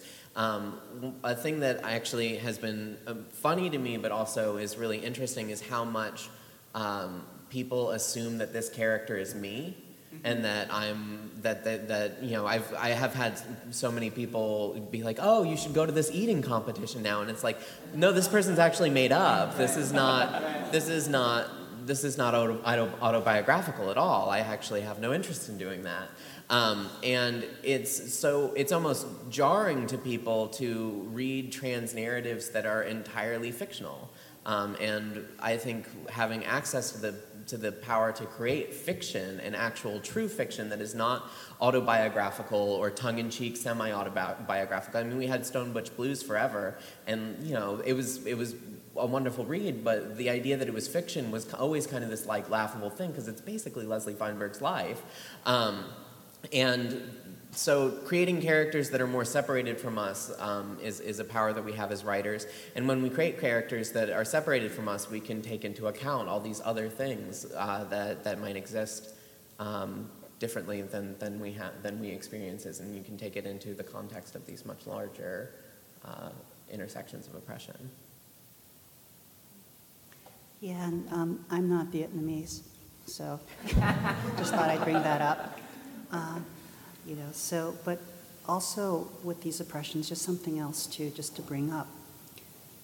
As trans women, we're in the DSM-4, and as trans people, that means in somebody's book we're crazy. And I think that sort of pathologization is something that, again, we have to work against. I think, and this speaks to a larger problem, people, a phobia against people with mental illness in general, and that's just the way things are. But I put it as a challenge, not just for, I think, to a large extent, you just heard people, we're doing our job. And what I'm hoping is that, some of us can that you see that when you're listening to this, if you can just open up a little bit, and you're not here to learn about trans women. Hopefully you're here to learn a little bit about yourself through our experience. I mean, I was joking, I'm trans, so you don't have to be. If you can learn anything from my experience, and it renders you a wiser, more capable, happier, more enlightened person, I've done my job. And I'm hoping and trusting that if we have that kind of exchange, you can't help but see my struggle as related somehow with yours. I think it's interesting with literature specifically, because accepting kind of outlier experiences like this, where one person at a time is reading to a number of people, it's a very individual relationship that you have with the text. And so I think a reason that people, maybe this isn't everybody's experience, but most trans women that I know are kind of bored of stories that are like, here's what it's like to be trans. That's the story. I had a writing teacher years ago. I shouldn't have admitted that I took a writing class. It was 12 years ago, and I barely even showed up. It happens to the best of us, love. But she was talking about, what? Somebody hacked something? I had a teacher who was talking about the New Yorker short story that was kind of in vogue in the late 90s that may still go on, but these stories that are like, let me show you my culture, and that's the whole story, and it was much more based on almost like an exotification relationship with racial or geographical cultures, whatever kind of term the individual story was using. But those stories only go so far in terms of like reinforcing the privilege systems that produce them and publish them and these things. And what you can do with kind of what Topside Press has done to get distribution on this collection, to publicize this, is to get it in people's hands. And so if this were a collection of like, here's like step by step how I got hormones, like here's what it was like to be on hormones for the first 6 months, and here's like these stories that I've read a million billion times, and I think probably many of us here have read a million billion times, it would kind of be like, well, what are we doing? But instead, we're getting a lot of different kinds of experiences in the service of a narrative that therefore kind of, produces a relationship in the reader with the writer, right? In a way that, other kinds of cultural production or whatever don't really have a way to do. And so I think that specifically is what is interesting to me about this format in this way and why I'm stoked on this book. Oh, should I say something? Everyone said really smart things. I guess to go off sort of what Imogen was saying, like, as far as how we take this moment to sort of, address these problems of other kinds of oppression that intersect and intermingle and carpool and such. I don't know, I think, there's definitely this, show and tell aspect to a lot of, trans stories or trans narratives, and it's almost like a kind of apology a lot of the time, or it just, we're trying to make ourselves likable. I mean, not to speak for myself or everyone here. Well, I guess I should speak for myself, but not to speak for, other trans women, but, we're normal people, too. It's, the problem with that is when you say I'm a normal person too, and if the normal is white and wealthy and able-bodied and everything, then you've got to distance yourself from everything that's not that.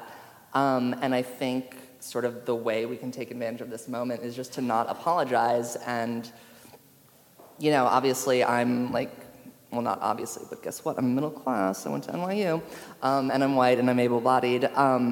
But what we can do, I guess, is just sort of not apologize. And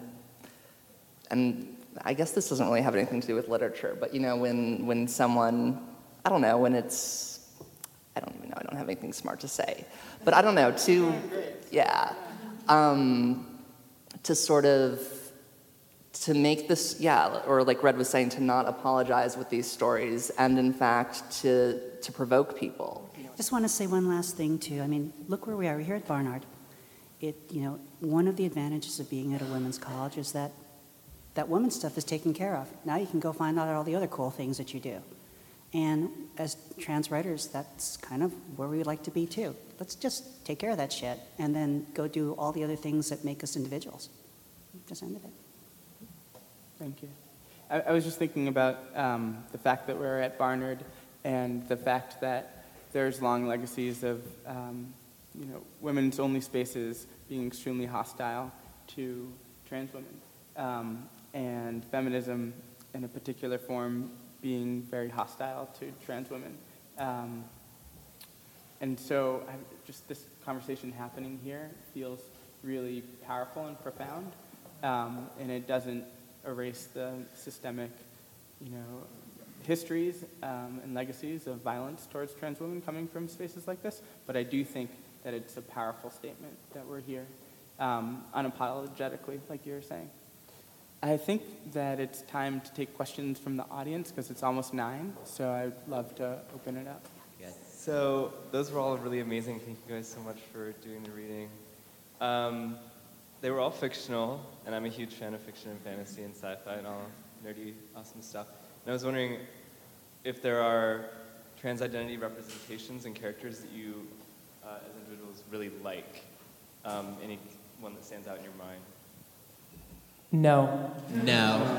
Yeah, that's my answer. Is no. I have seen a lot, and I feel like the challenge with increasing trans visibility as we have it now in general popular culture is that now every show has a joke about trans women, and they have characters that are jokes. It happens on 30 Rock, it happens on Always Sunny in Philadelphia. It shows that I want to watch and enjoy otherwise, and I always have to turn off my feelings when I'm watching television, because if I come up, I am the butt of the joke, and I have never seen a representation of a trans character outside of specifically low-budget, queer-produced, trans-produced stuff. In popular culture, anywhere else, and in literature, I can't think of a single one. So the answer for me is no, none, nobody. There's nothing, and that's what makes me happy about this book, is that now I can actually look at characters that I appreciate, because I've never seen it elsewhere. Every time you see some shit like that, there's some girl somewhere thinking she's a monster. Just remember that. Also, like Red was saying, it just sort of, yeah, that's more serious, but also, I don't know why I'm even talking, because you already said it, but it really sucks to, like, I don't know, like, did anyone see that show Wilfred with Elijah Wood? It was like, okay, it's actually pretty good, the first episode, and then the second episode, there's like a 5-minute tranny joke, and it's like, I don't know, Red already said it, it just sucks, because, like, I'm a comedy fan, and, like, I'm a sci-fi and fantasy fan, too, and, like, I don't know, I want stuff to watch that's good and doesn't make me sad. What Red said. Do y'all know Marble Hornets? Yeah, no trans jokes so far in Marble Hornets. Sesame Street has been pretty good so far, too. Yeah, I mean, the majority of, I feel like I'm talking a lot.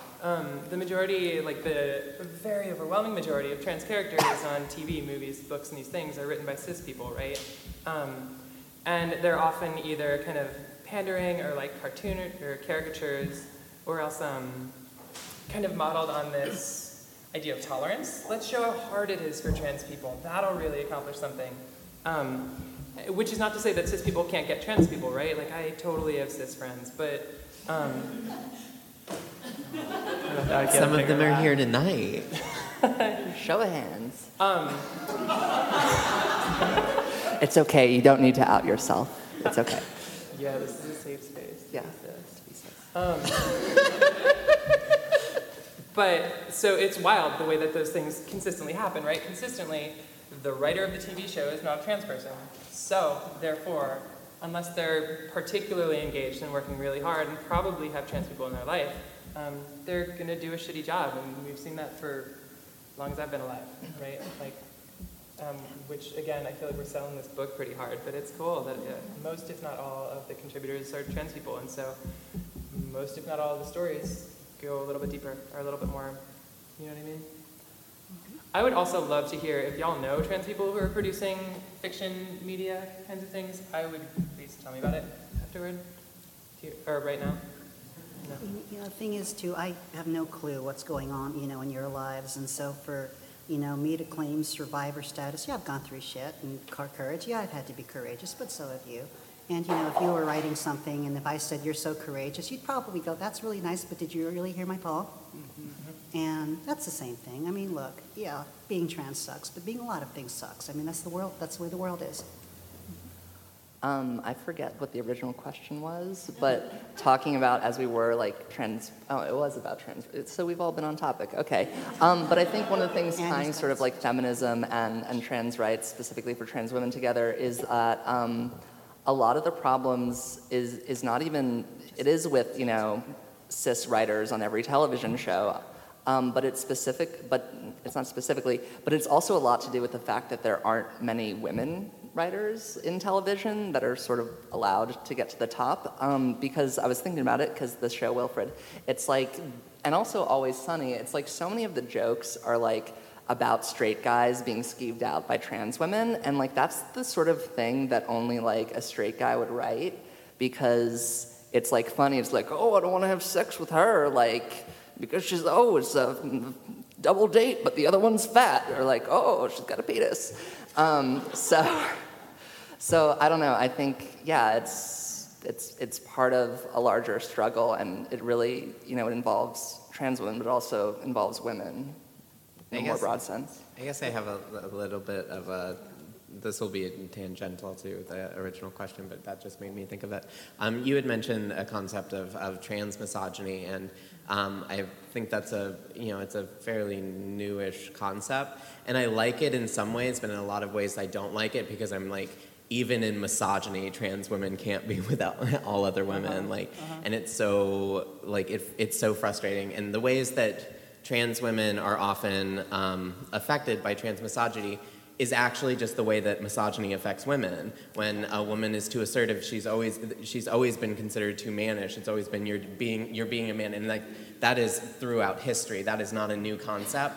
And there's only a minor difference to me in that when a trans woman's womanhood is attacked or curtailed or in any way tried to be taken from her, it becomes this literal taking of your womanhood. It's not just you're not being the right kind of woman, this is because you're not a woman.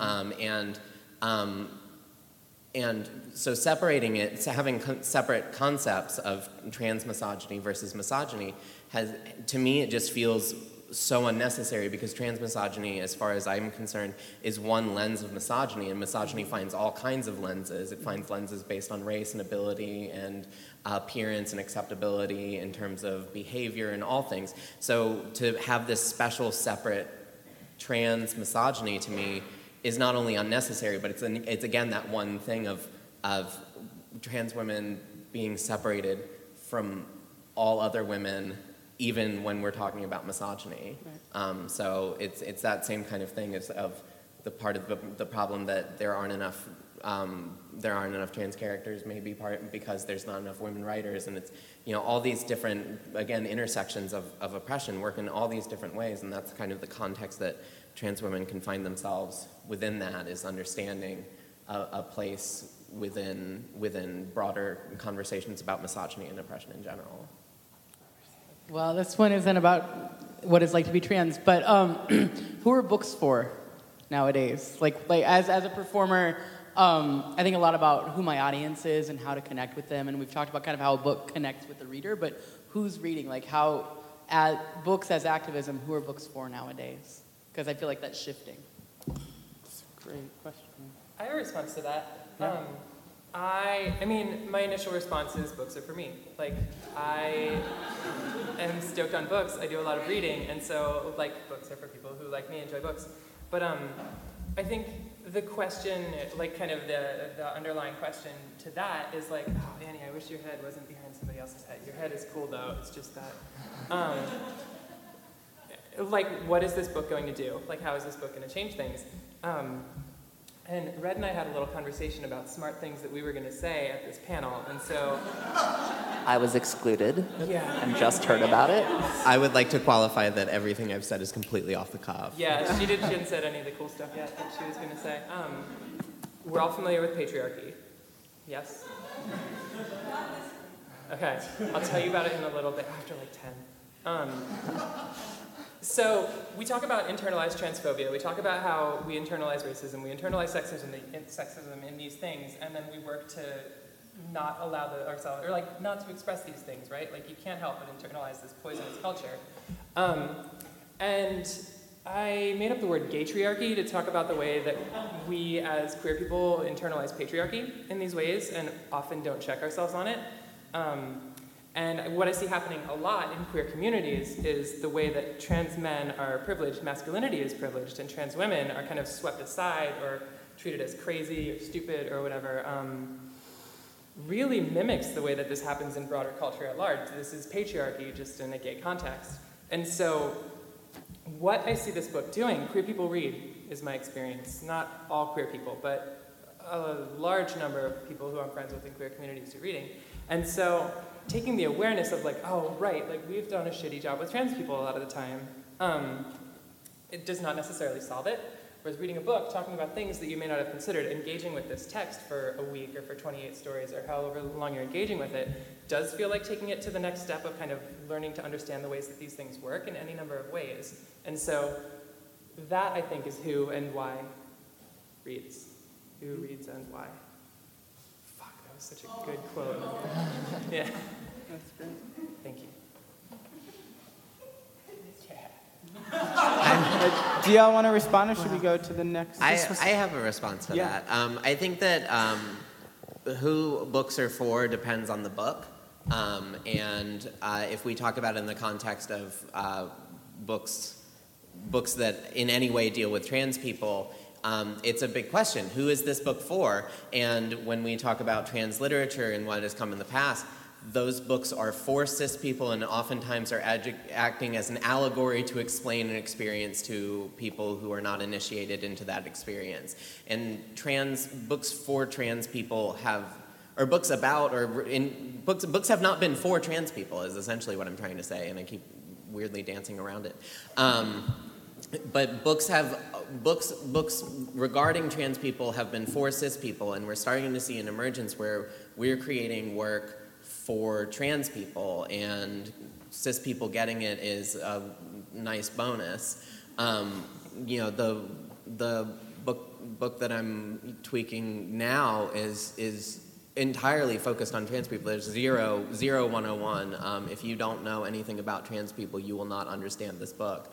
And it is based entirely out of not giving a fuck who can understand what's in it. And if you don't know, then you have no excuse. In 2012, there's no excuse for not knowing shit, because there is Google, and it is there, and you can use it, and you might have a public library, you might have something. I get so sick of hearing the question of like, well, I don't know anything, or having that, and having to read these stupid books that are just being written to explain shit to people who aren't me, when I want to read characters that I can relate to.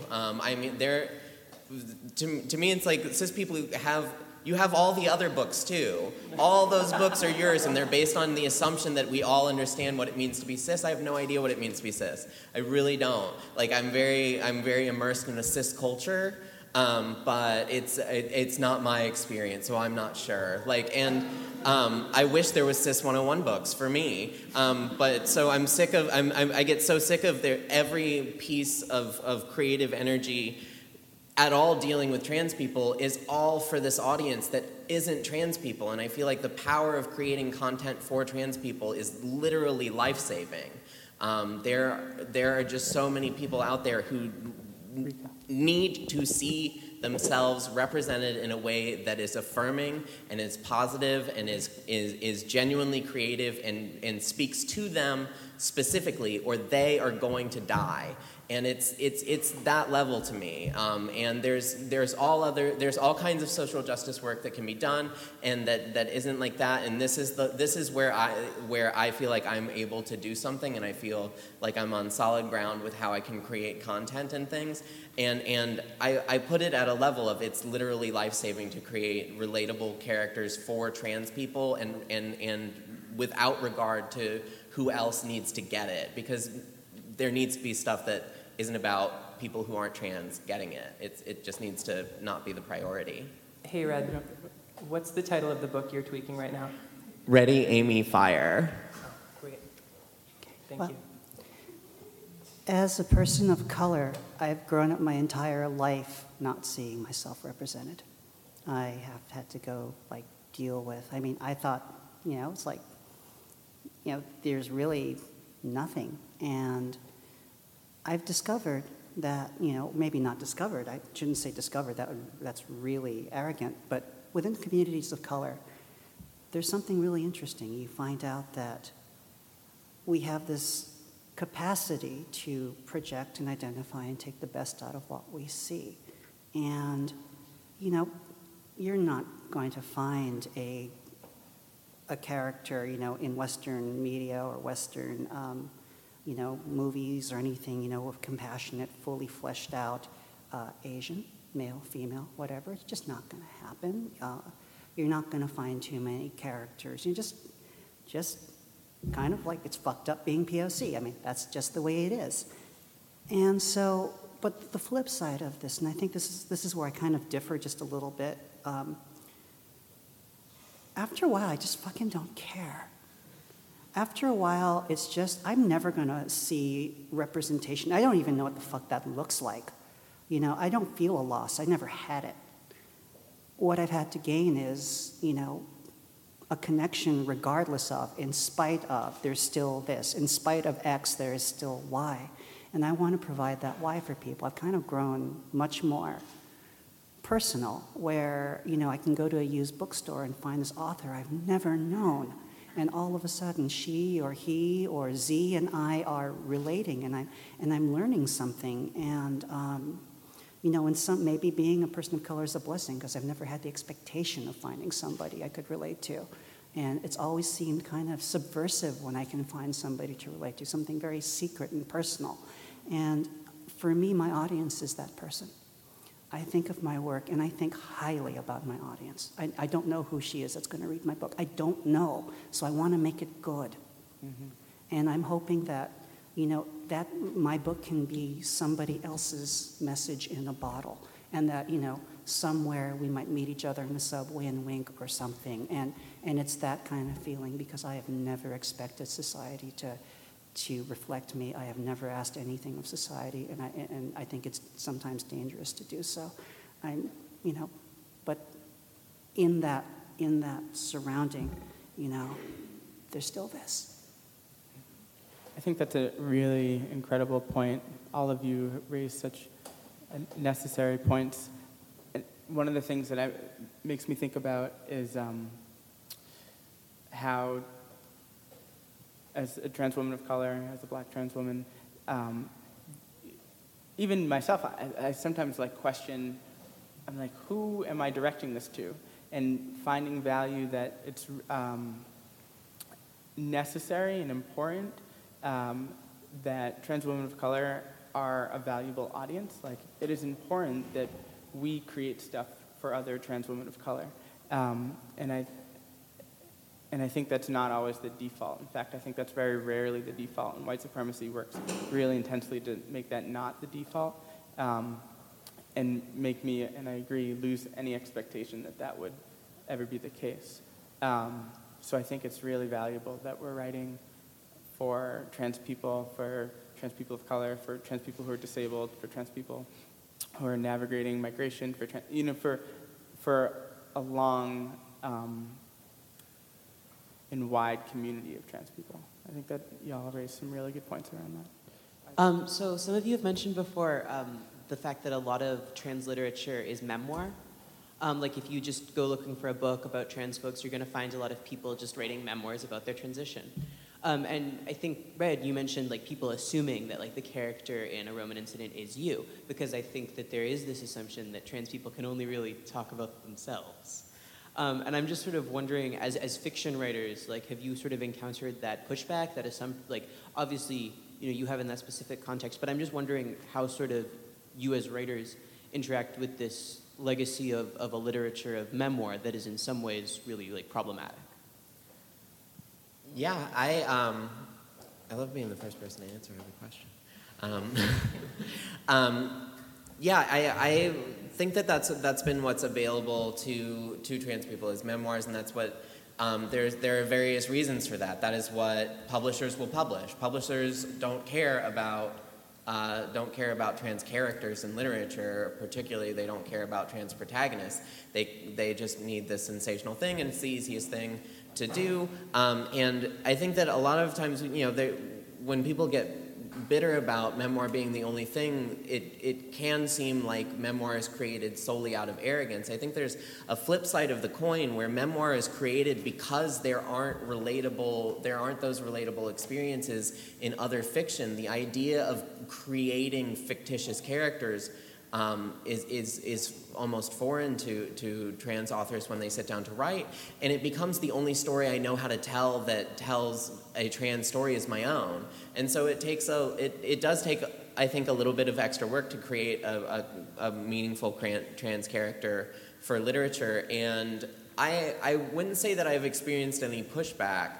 Other than what I've already said, which is just this assumption that some part of this character is me, and maybe there are parts of this character that are me. I mean, but it's not who I am, and it's not autobiographical. It's not my story. I didn't get here by competing in the Hooters World Wing Eating Championship. I just want everyone to be aware of that. I got here by being very funny. And so I guess that's kind of my opinion. Is memoir is what is the legacy of what trans people have written to date, because it's what trans people have been allowed to write, and it's because it's that kind of vicious cycle where there aren't any trans narratives, so the only trans narrative I know how to tell is my own, and that's that's why I think that Topside Press is so important, because it has broken that cycle where there's actually just an investment in publishing literature from trans people about trans people that is fiction.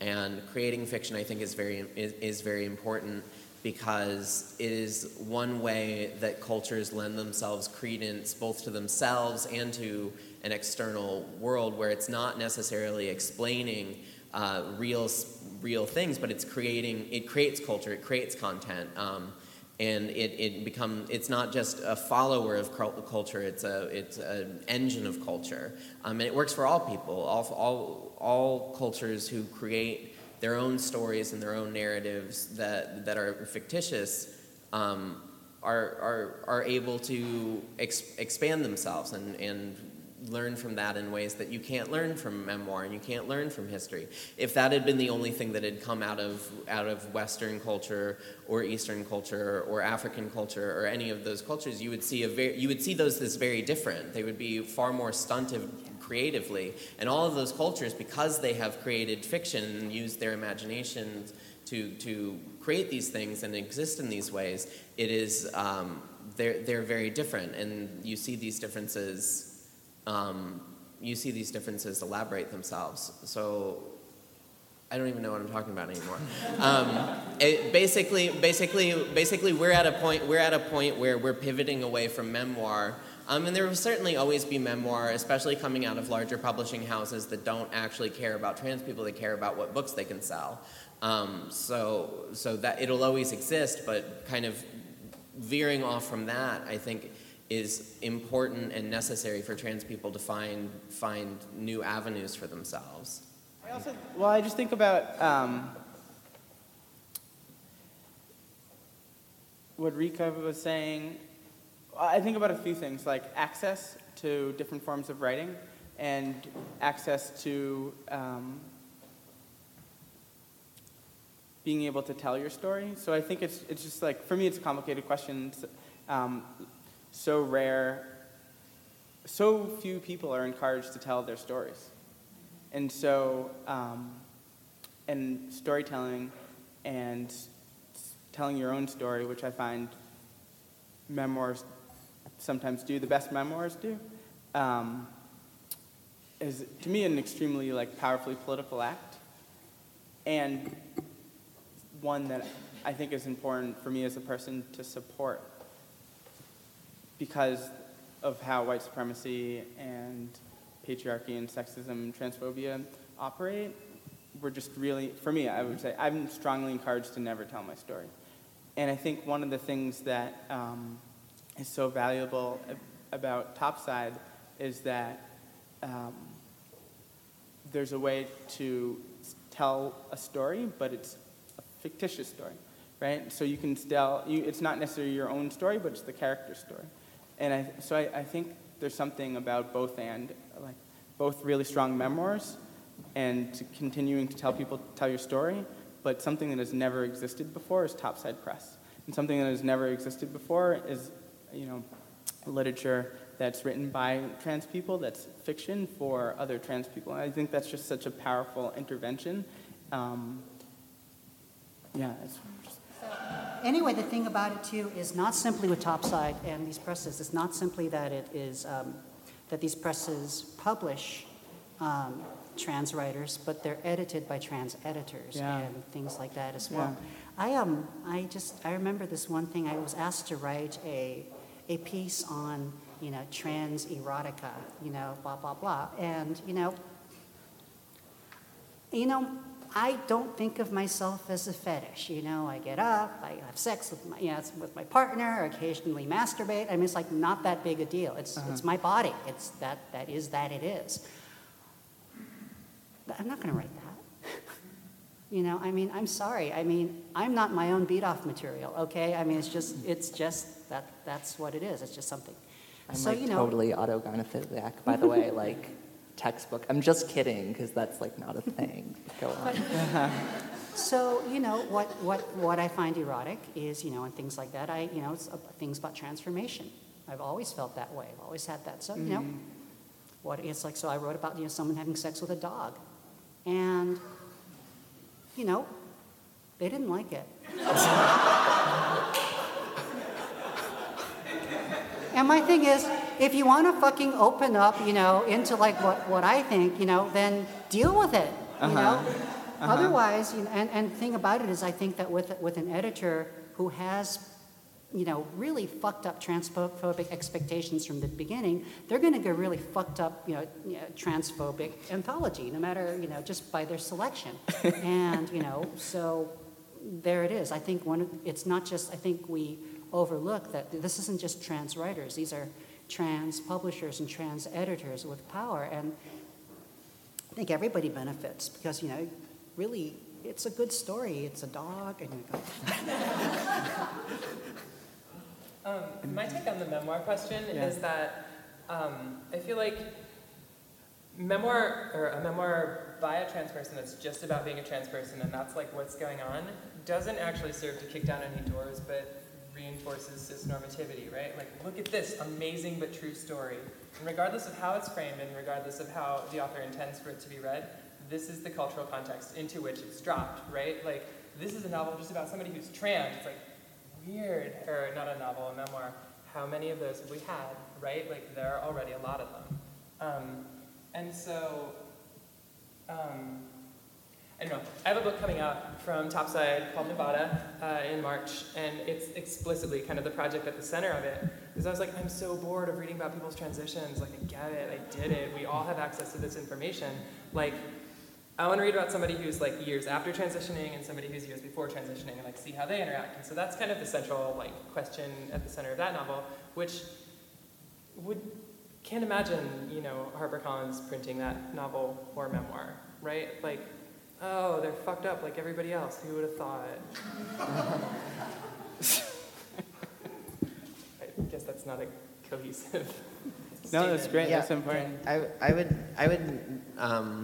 I guess add to that focus on transition as the crux of any trans narrative, in terms of what's allowed to be published and what's allowed to be produced. You look at Trans America, you look at whatever that shit. It's all this very transition focused, and then the end of the story is there. Got the SRS done. Story over. And it's because, in my estimation, it's because that is the only thing interesting about trans people to the cis people who are creating this content and the cis people who are funding this content and publishing this content. It's the only thing they want to hear, and they will literally have moments where if you were to suggest that you make a story about a trans person who's at a completely different stage in their life that isn't about the awkwardness of transition and the magic of going from one gender to another. Their question is like, well, then what's the point of making this character trans? And it's just like, cause people do stuff. Like, it's like, what is a trans narrative that isn't a transition narrative? You can have a trans person who opens a pizza shop and hijinks happen, or somebody who flies in a spaceship. Like, it doesn't. And hijinks can't fly in spaceships. The idea that trans characters can just be people who are trans is mind-blowing to the content creators that have existed so far. And I think that is also a value of the collection, is that there's all these stories where it's just like, I just work at a coffee shop, or I'm just living here. Like, there's not this magical transformation story, and it's very important to actually counteract that idea that the only part of trans people's experiences worth looking at or hearing about is transition. The end. And what that does, by focusing specifically and only on transition, right, is to draw this narrative where like a person is a cis person, and then they're a trans person, and then they're a cis person again, which completely erases trans lives, right? Like, being trans affects you before you transition, and being trans affects your life after transition, and that's completely erased by this very cisnormative model of producing stories, Absolutely. right? Mm-hmm. Yeah, and even with that, there's this expectation that if you can't do that if you can't go from cis to trans to cis again and work in that life, then you're even more marginal. I'm never going to be a person who walks through life and is normal by that standard. I'm always going to be the person. Like I have accepted in my life that I am never just going to comfortably shop for groceries again and for as long as I live. Like that's my life. What about that Stop and Shop delivery service, though? I don't even know what that is. My one, it's not even a pushback, is that I imagine that there are memoirs that don't just do that. And that there's a possibility for a memoir to not just do that. There's a possibility, and that the content creators aren't necessarily interested in that, and nor are the publishing houses that make a lot of money, nor the studios that would make that into a film. But imagine no transition. Exactly. Nor the top 40 Billboard songs. I imagine that there's room for that as well. Yeah, when I talk about memoir, I talk about how it has existed, not its potential. I think there's definitely potential in memoirs that are not what they've always been, but I have never seen one from somebody who wasn't white, wasn't surgery oriented, and wasn't specifically about their transition. Right. But I do think there's a lot of power and potential in memoir. I don't want to rob it of that because some people have really good, really interesting stories. The people who control what stories we get to hear don't give a shit about those stories so far. Also, this shit's expensive, which means you're bringing class into it. Mm-hmm. And, there are some people who just can't. I mean, I work with, youth of color in LA, and they define somebody, if you're a sex worker, you can get your transition because that's the only way you can make enough money to go ahead and do that. Mm-hmm. And so, you kind of bring class into it, and that's really kind of a mess too. That's really problematic as well. Personally, I hear some people just kind of thinking, I'm trans, I'm going to do this, I'm going to get this doctor, this identity, this, I'm going to get the surgery, and I'm going to be a woman. That is so not the way it is,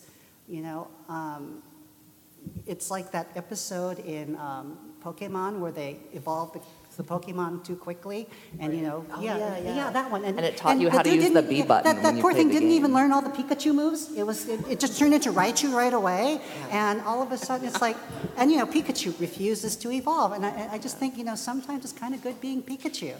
Use agility, it's all good. How do you see your role as a writer? Do you think you have a responsibility to fight privilege in your work? I write the best story I can. I smile a lot. I show up on time to the readings, and I, explain when I'm asked questions. I do the best I can. In other words, I work really hard at my craft. I flew out here from LA on my own dime because I believed in this reading. Mm-hmm. I care, and I put that into every word I write. That's where my job ends. What you do with it, to me, is your business. I have some ideas of where I'd like it to be, but it's like letting a child go. It's an adult. It's ready to. I've done the best I can, and so wherever she fits in the world, I'll support her.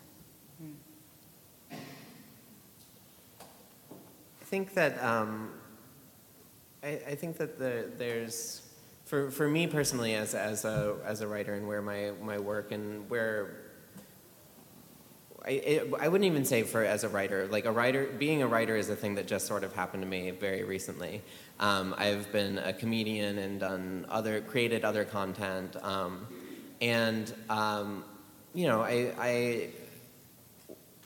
I wanted to project an idea that a sort of almost do-it-yourself idea, which can be really complicated, and it's rarely this perfect creation that encompasses everyone and takes into account all possible narratives, because I'm coming from a place where I am not college educated, and all education that I have is my own. I had to seek it out. I was educated in public school in North Carolina, and I barely graduated high school. And so when I get up on a panel like this and I speak articulately, that's ironic.